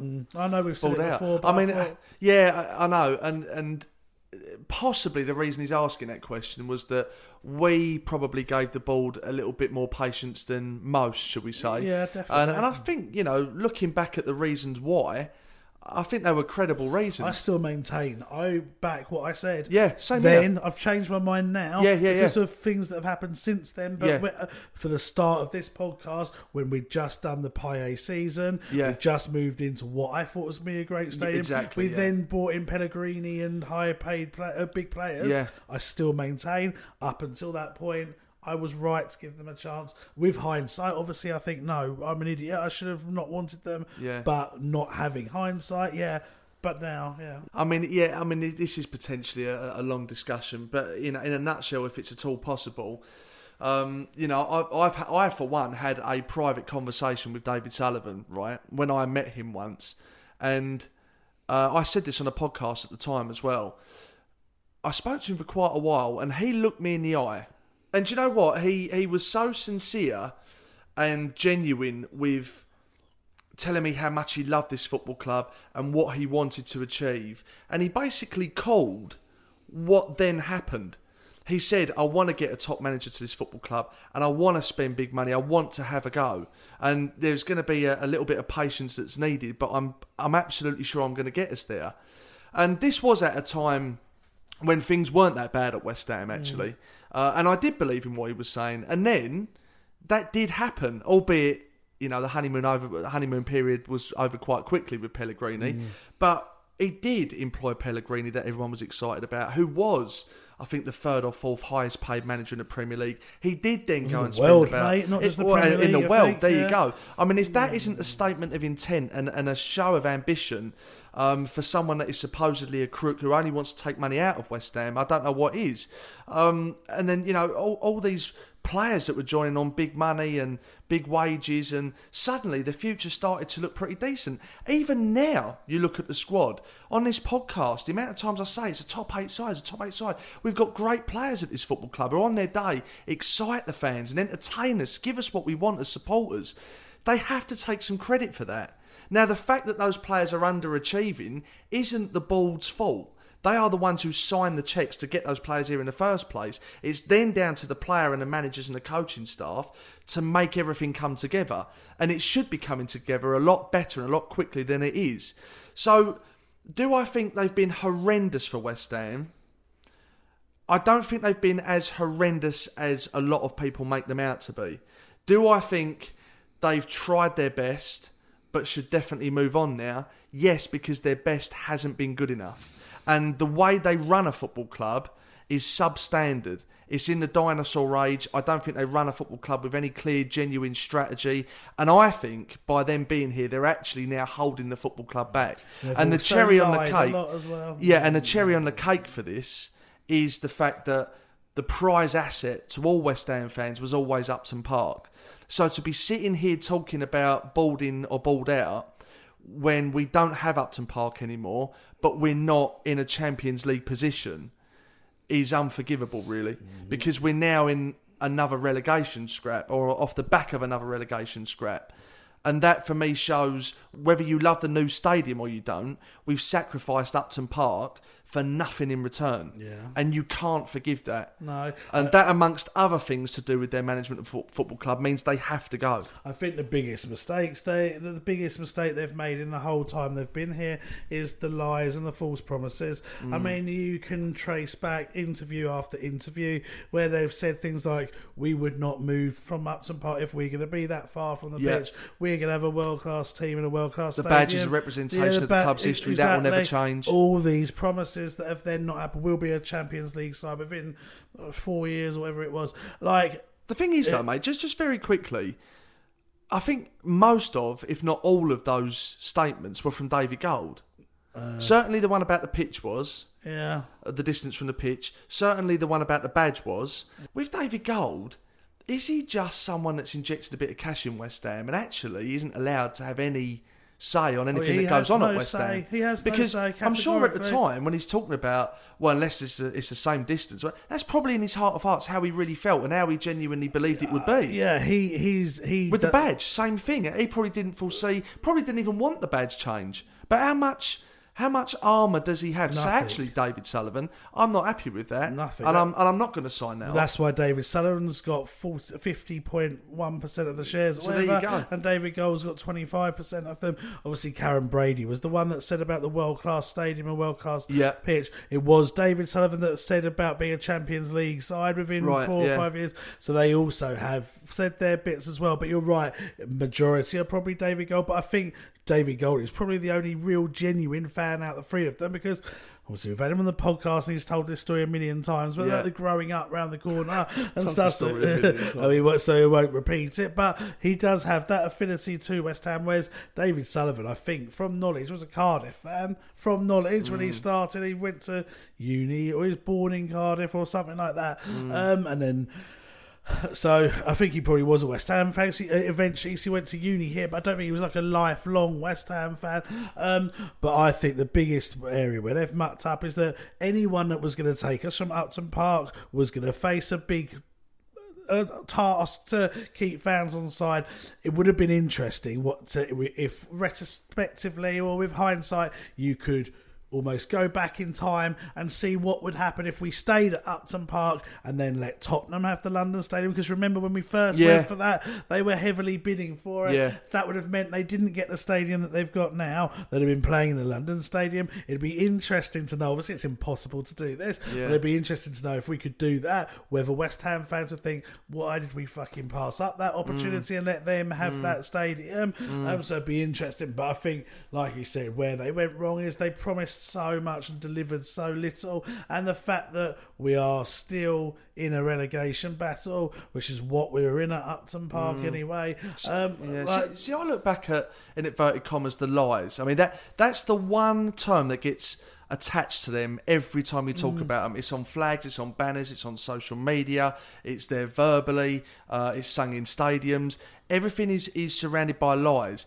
Now, I'm not sure if these are lies that they've given us. Maybe fake ambition. I'm more leaning towards just pure incompetence. Now, when it comes to the stadium plans, surely to God they wouldn't be stupid enough to outright lie to everyone and say, this is how it's going to be, these are how close the seats are going to be, and then just be prepared to take the ongoing relentless flack that would then ensue when the fans saw that actually isn't the case. I think it's just absolute poor due diligence on their front, that I don't think they've actually studied the architectural plans and actually had the meetings and understood what it would look like before they went to market with it. I just think sometimes it's stupidity and common sense that they are now suffering for and paying for every day of their reign since doing that. Well, I think to back up your argument on that, you got to think, well, when we first moved into that stadium, the security was horrendous. There was no clear segregation between away fans and home fans. They had no family section.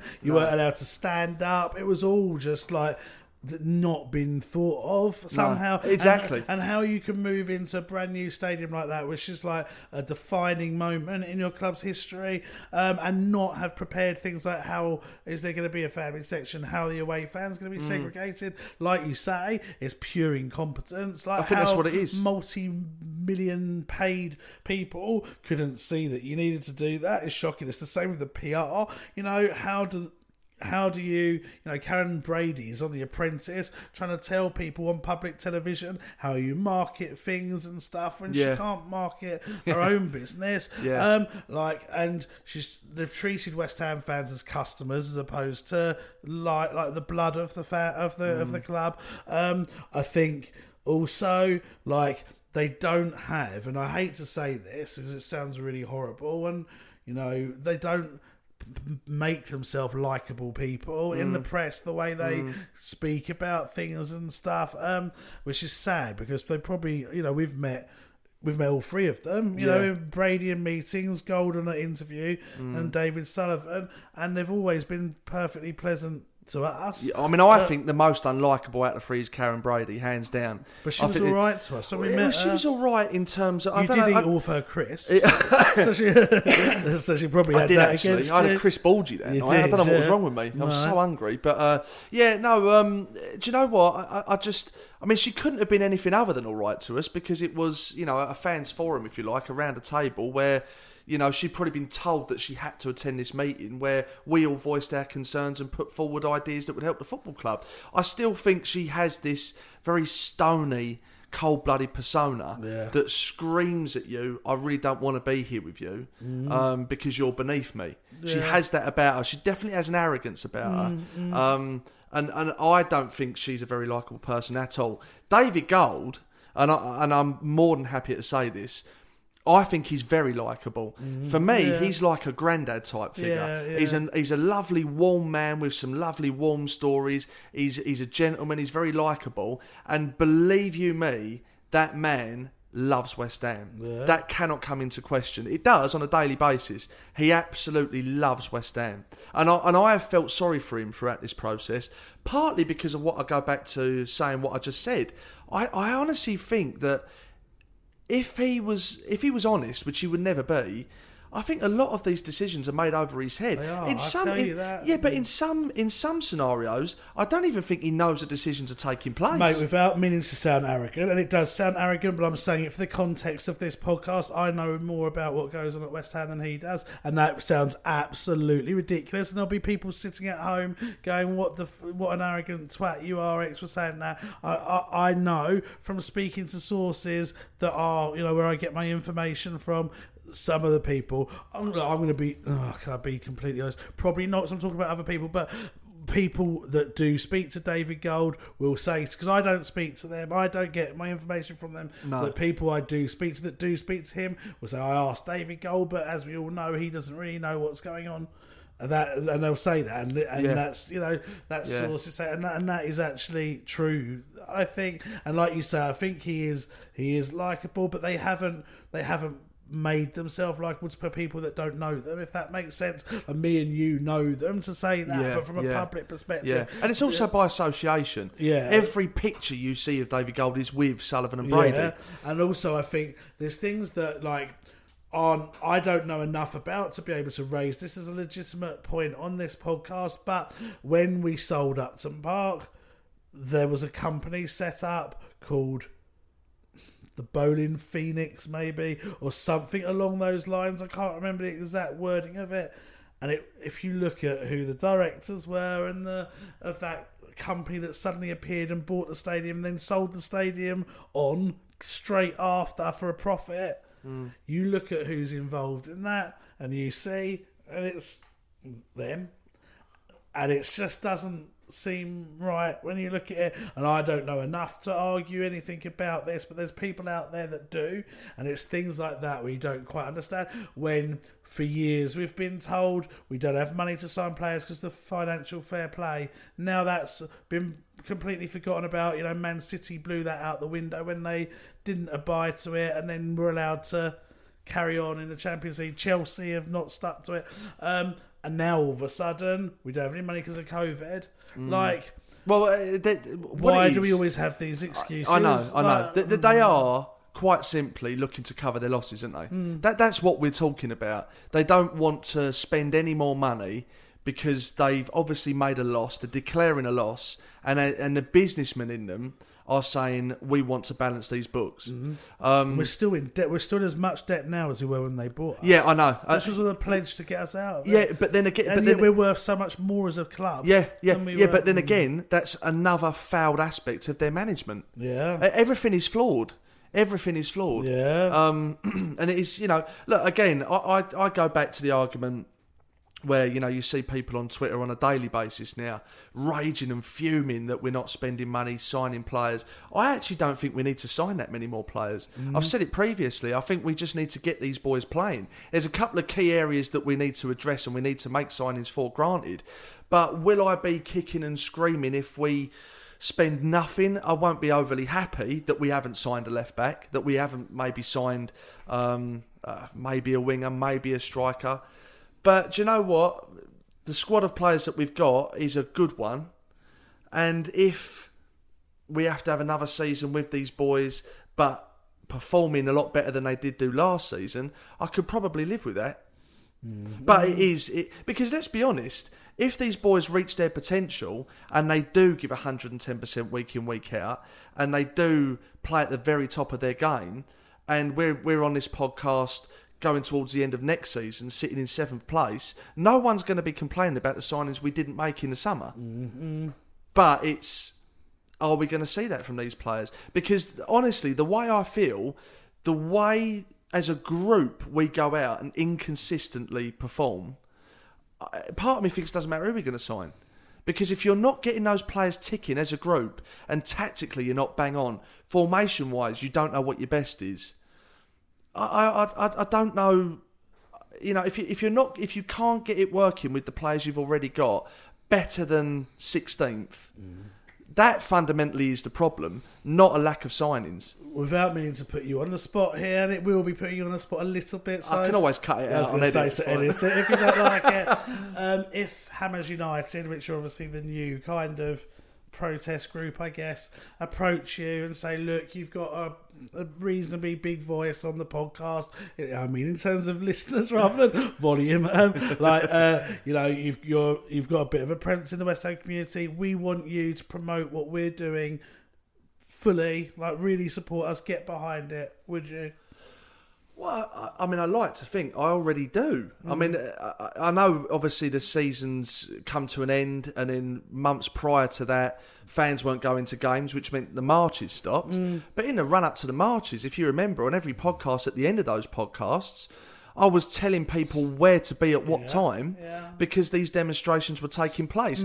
We also came to the decision, me and you, that we would finish a pre-match event 1 hour earlier than normal, so that people could leave in enough time to attend those marches. And we invited them onto the podcast. We've invited them onto the podcast. They've been on the West Ham Way YouTube channel. They have. I've had a number of conversations with Bubbles over the phone. I can't really be much more supportive than I have been, to be honest with you. Change your profile to GSB out and change your profile picture. Well, yeah, but I don't think the profile picture is going to make any difference. I think what made more of an impact was the day that I kind of went from balled in to balled out, and I tweeted that, and at the bottom, hashtag GSB out, and I gave my reasons for that. And I think, because I've seen on Twitter a couple of people just saying, they're jumping on the bandwagon, like you and I, of the board being out because that's what the common consensus is now. What a load of bollocks. And that's what I was going to say. Do you know what? If we were that smart, we would have done it a hell of a long time ago on the podcast. Yeah. We've said this before. Do you know what?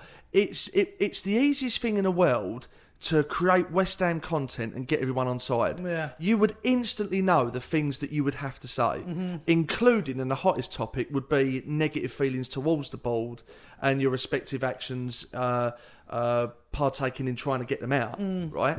We knew that back then when we were putting a counter-argument forward to say, well, actually, maybe they just need a little bit more time. Yeah. But we were just being honest, and we had the bollocks, unlike a lot of other people that do this sort of stuff, to be true to ourselves and to speak honestly and from the heart, knowing full well that we'd get a bit of a backlash from it. And at that time we did.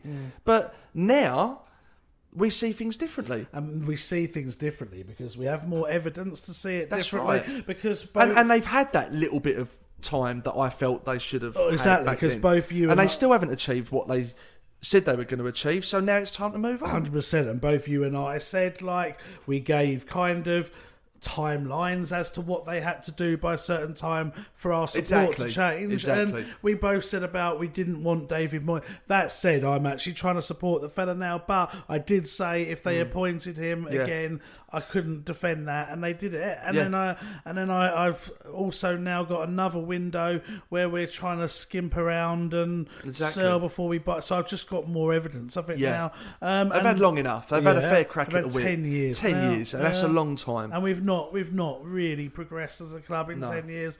You know, we might have broken our transfer record numerous times, but then that's inflation. Everyone's broken their transfer record. Who would have thought, like, you know, you get the likes of I'm trying to think of an example in this window. I can't think of any transfers, but you look at like the likes of some of the lower clubs that get promoted. You know, Wolves, for example, a couple of years ago, they were spending big when they first got promoted.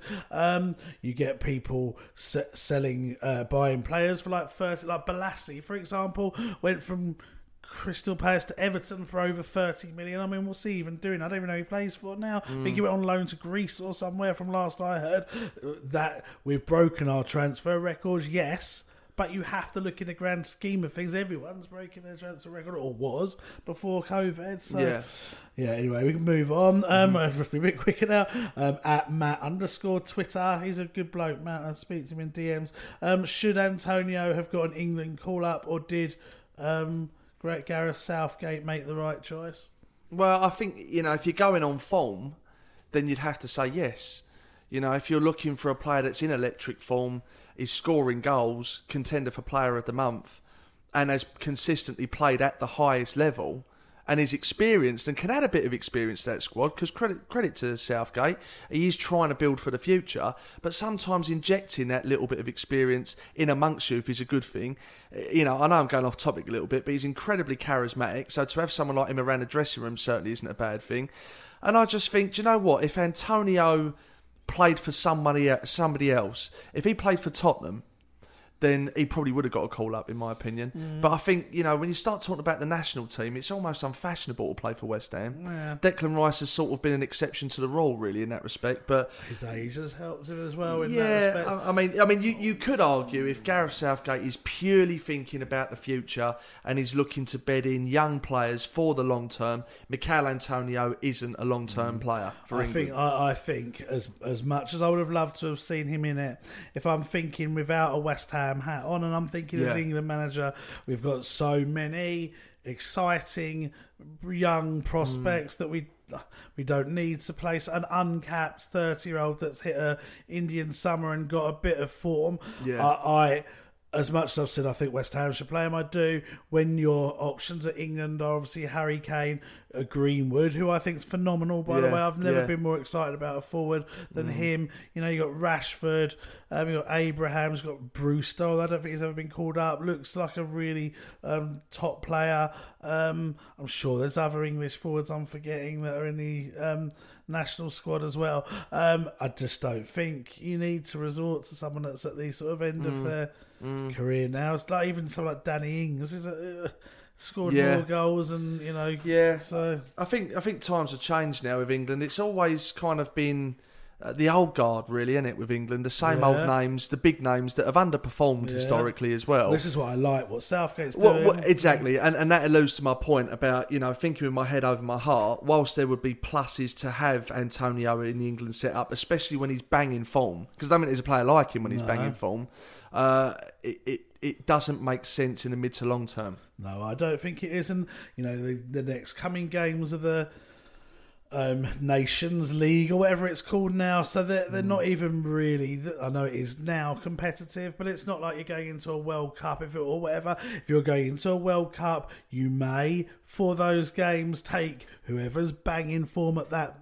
point, regardless of age. But if you're playing what is technically not much more than a friendly, why are you playing someone like him that's got no real long-term future? You're better off giving the young players a few more games that are gonna bode them well going forward. I still stand by it. I think he'd be looked at if he played for Tottenham, though. I agree. You've got players like Eric Dyer in the national side. He's fucking dog shit, Eric Dyer. But I look at the England national team, and if you look at the under-21 squad, bearing in mind, there's players in there that are very young. I mean, you've got that guy that's joined Borussia Dortmund, Bellingham. Birmingham gave him retired his squad number. Did you see that? No. Yeah, retired. He only played about 40 times for them, but because he joined a top club in Borussia Dortmund, they've retired his number in tribute. I know, yeah. So I'm just trying to sort of load up the England squad now. They're easily pleased, aren't they? Well, that's what I know. That's what the whole sort of piss take was of it. But I can't actually get the squad to load up now after all of this. But it's basically you look through it and it is just young, talented players. Like, you've got Jordan Sancho, you've got Mason Mount, Declan Rice, you've got even Chilwell in that left back, say 24. You've got Arnold. Alexander-Arnold, you got Wan-Bissaka. There's a lot of it's exciting future. But I suppose with Mikel, what I'm saying is he could potentially be quite a solid plan B. Yeah. When Andy Carroll went to, was it the World Cup or the Euros of England? Yeah, 2012 wasn't it? He's such a kind of throwback plan B when you don't necessarily know how to change a game that dramatically.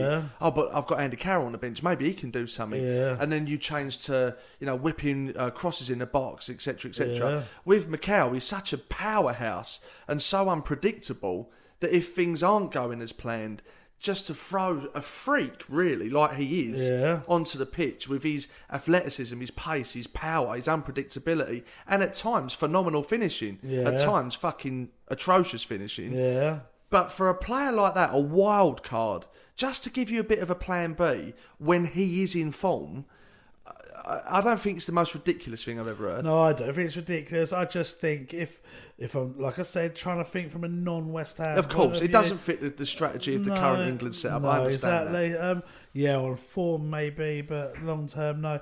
At Dylan Ash for the podcast, do you know how season ticket renewals are going? Are they down? Last I heard, I said it on the podcast last week, they hadn't sold 50% of the amount they had for sale. So whether that's changed or not in the last week, I don't know, but I don't think they're going that well. Do you think that's more the current environment, though, rather than a dissatisfaction towards West Ham? Yeah, I don't think that helps. I think it's probably a combination of the two, but yeah, I would say probably the current environment is the main reason, because no one knows what it's going to look like. No one knows whether it's not really going to be the same experience, certainly for the short term. So yeah, I think that's probably why, but I reckon there is some discontent within that figure as well. At Super Carlos T, great show, gents. Saw a tweet this week that we have never sold anyone for more than 25 million. Do you see any way we can progress under this ownership without becoming a selling club, and obviously finding a way to reinvest wisely, which I appreciate is unlikely? See, I obviously knew this question was going to be next, so I chose it, and I was thinking about it. I just think in recent years, when the market has gone like it has, we haven't ever sold a player that was at the peak of their career that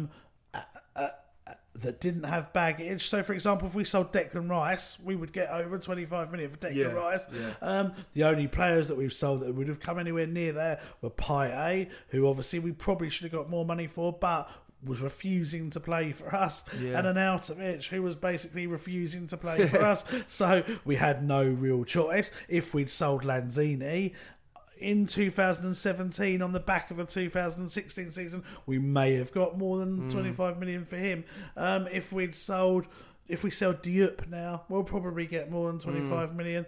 I just don't think we've ever sold our players at the peak of their value. We've either kept onto them like Lanzini and they've declined, or we've had to sell them because we had no choice. Yeah, and I think, the sad reality of it is, because we're West Ham, if there is a player at his peak, he typically isn't going to be at West Ham at that time. No. West Ham being West Ham will sign that player when he's 30, 31, 32.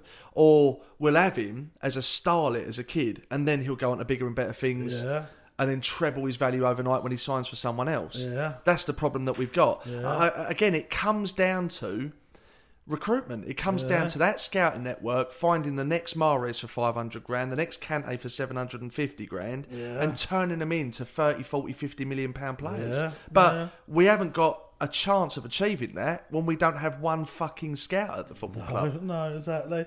Right, this is at Josh Blackman, 93. Hi, X and Dave. After what we all know about what's happened since the stadium move, would you rather have stayed at Upton Park but be in the Championship, or continue in the Fishbowl fighting relegation? Do you know what? I think the decider in that for me is the final comment in the question, fighting relegation. Because realistically, if we was to play in the Championship and be in Upton Park, we'd still be going to Upton Park week after week. The away days would be amazing.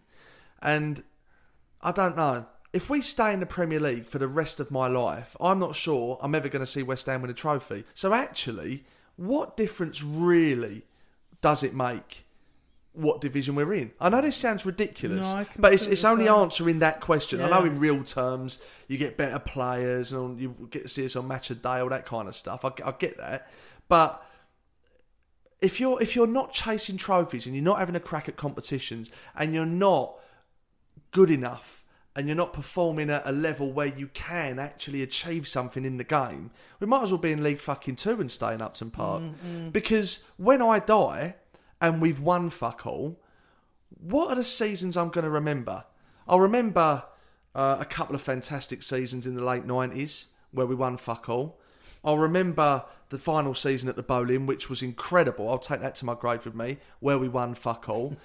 But ultimately, putting a few nice seasons aside in the memory bank, you remember football for the things you won, I think. Ultimately, that's the ultimate the prize. Playoff finals are some of the best moments of my but support. I mean, of course, there's a playoff final, etc. But I'm talking really what I would like to see West Ham win is an FA Cup or a League Cup. We're never going to win the league, I don't think. No. But one of those, a major trophy, a major trophy. The playoff final isn't a major trophy, is it? No, but what I'm saying in that respect is that was a great moment, and that was in the Championship. Yeah, of course. So you're right. So you're supporting my argument. Yeah. So yeah, I mean, I'd much rather have Upton Park, and on the realisation that if I was to go with the option of staying where we are, what is it for? I think that's the point I'm making. What am I getting by choosing the option of staying at the London Stadium? Yeah, I think I agree with you. Again, I think I would rather stay at Upton Park as well. When we moved, like most fans, I was very pro the move. It was going to take us on to the next level. It's going to be an amazing stadium. We're going to get a much better capacity. I wrote articles for various outlets saying how pro the move I was. Can't wait, blah, blah, blah, blah, blah.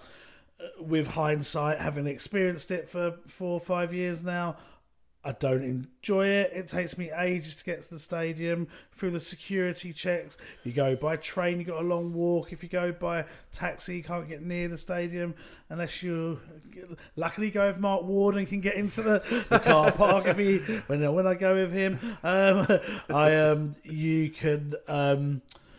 I don't enjoy my view as much now. I don't enjoy the fact I can't get to a toilet or a food, even though there are more food outlets, because I'm in the Billy Bond stand. There's nothing in the upper tier, so everyone always comes down and it takes ages to get anything. I hate the long walk back out the stadium with all the stop go signs. I don't think there's as good as atmosphere. Games under the lights are not as magical as they were at Upton Park. Obviously, it doesn't have the history. Otherwise, okay though. Yeah. So I think I would stay in the Championship. And you know what? In some ways, the Championship's more exciting because it's more of a level playing field. You never get, because obviously they get promoted, but you never get one team dominate the league like you do in the Premier League. Since we've been alive, I guess I supported football. I first started football just before the Premier League years. The first league title I can remember is Arsenal winning it in the last minute at Anfield. That's the first one I can remember. But if you take the Premier League era, which is what most of our life is really, from supporting properly as fans, Manchester United dominated the 90s. Then you had a bit of Arsenal and Chelsea in the early sort of 2000s. Then you kind of had Man United, Man City, and then you kind of with Man City and Chelsea for the recent bits until freak one from Leicester and now Liverpool. It's only a few teams that are ever in the running for anything. If you was to look what the top 4 in the Premier League has been for the last 25 years, it would probably have maybe like 7 or 8 teams that have ever been in that top 4. You have Man United, Man City, Liverpool, Arsenal, Tottenham, Chelsea, Leicester once. I think Everton did it once, didn't they? You'd have Blackburn in the early 90s, Leeds towards the end, but there's very few teams, whereas the Championship has to be won by a different team every year, so in a way makes it more exciting. And the away days, the clubs have more unique identity then. I agree. I think but that's it. And I mean, I go back to what I said. If you was to take the option of staying in the Premier League over being at Upton Park, what are you getting as a fan in return by staying in the Premier League? You're not seeing your club win any trophies. We're in a relegation scrap, so my counter-argument would have been, well, you're going to attract better players and be better entertained. Fuck me, how many times realistically have we been entertained in comparison to exactly. When you look at the 38 games that are played over a season, collectively in the 4 seasons that we've been there, 4 or 5, how many of those games have we said, God, I've been really entertained by that. I loved it. Today I loved being a West Ham fan. No. And it's sad because at times we've tried to defend the stadium and say it's not that bad, but it gets buzzing and stuff. It just doesn't get buzzing. Well, that's the problem. That is the problem. Often. And we have to create our own history in that stadium. But we're just not doing it. No, maybe in 10 years' time it might be different. Who knows? Or different owners. But at Jack Bardella. We always hear Dave Walker saying how we have a top 8 team on paper, and a lot of people agree with him. Do you think there's a correlation between our poor training facilities and our failure to live up to our potential? Yeah, possibly.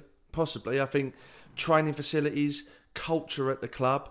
I think there's too many players that are taking a piss out of West Ham, to be honest with you. They know they're onto a good thing. They're creaming the wages, and I think it makes them complacent. I don't think the manager is the right man to take us forward. I don't think he has, the control and the respect from the players that he should do. I think it's a whole collective of things, to be honest with you.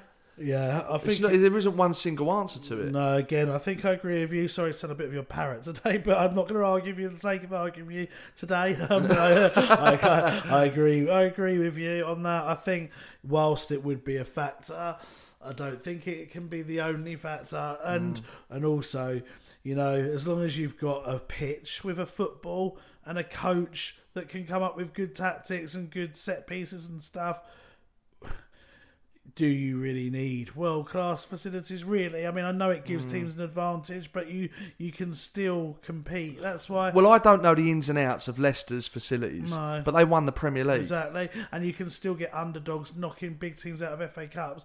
Their facilities are completely different. Yeah. So whilst, yes, long-term, it probably does make a difference, because obviously, particularly in terms of injuries and stuff, better training facilities probably mean lesser injuries. I think it's a whole host of things, and I think probably there are other factors, like what you said, in terms of the culture of the club, that are probably slightly more dominant, maybe. At Almo_9, what's the chances of Chelsea actually putting in a bid for Rice? Great show as always. I think the chances are strong. I think they need to. They want to concentrate on some of their signings. They've got Chilwell done now. They've got Sarr done. I think Silva's going to sign. They want a new keeper. They're desperate for a new keeper. They will probably try and sell Kante, maybe, and Jorginho. And if they do, I expect a bid would come in for Rice towards the end of the window. That's my hunch, or whatever the phrase is. I've got a horrible feeling it's going to be one of them deadline day specials where it's like 11:59 or 10:59 or whatever the cut-off point is, and you see Declan fucking rushing out of somewhere and jumping in a fucking blacked-out car on his way to West London. Driven by Baz. Driven by Baz. And then that's it, he's signed, and in true West Ham fashion, we've done fuck all to replace him before the window shuts. I can just see that happening, can you? Yeah, that's the scenario I kind of imagined as well. And, you know, if that bid comes in, we do need to make sure we get a lot of money for him, because we're not going to be able to replace him. But surely we must be putting together some sort of contingency plan for Declan. The board are saying they won't sell him unless it's astronomical money. We haven't had a bid from Chelsea, despite journalists trying to break that exclusive. We haven't. So at the moment, there's no 100% evidence Chelsea will bid for him. I just know how much Frank Lampard rates him, and how important a player he is in terms of what he could bring that Chelsea want. They haven't got enough leaders. He wants a leader. They're trying to build a kind of young, talented core there. He would fit that. He's a Chelsea fan. He's obviously one of his best mates plays for them. He's people like his idols, like John Terry, Frank Lampard, Drogba, people like that still are obviously heavily affiliated with the club. I think if the offer came in for Declan and West Ham accepted it, I don't think he could turn them down, personally. Much as I hate to say that, if West Ham accepted it, they're basically saying they kind of want you to go. And also, it's the club you've supported all your life.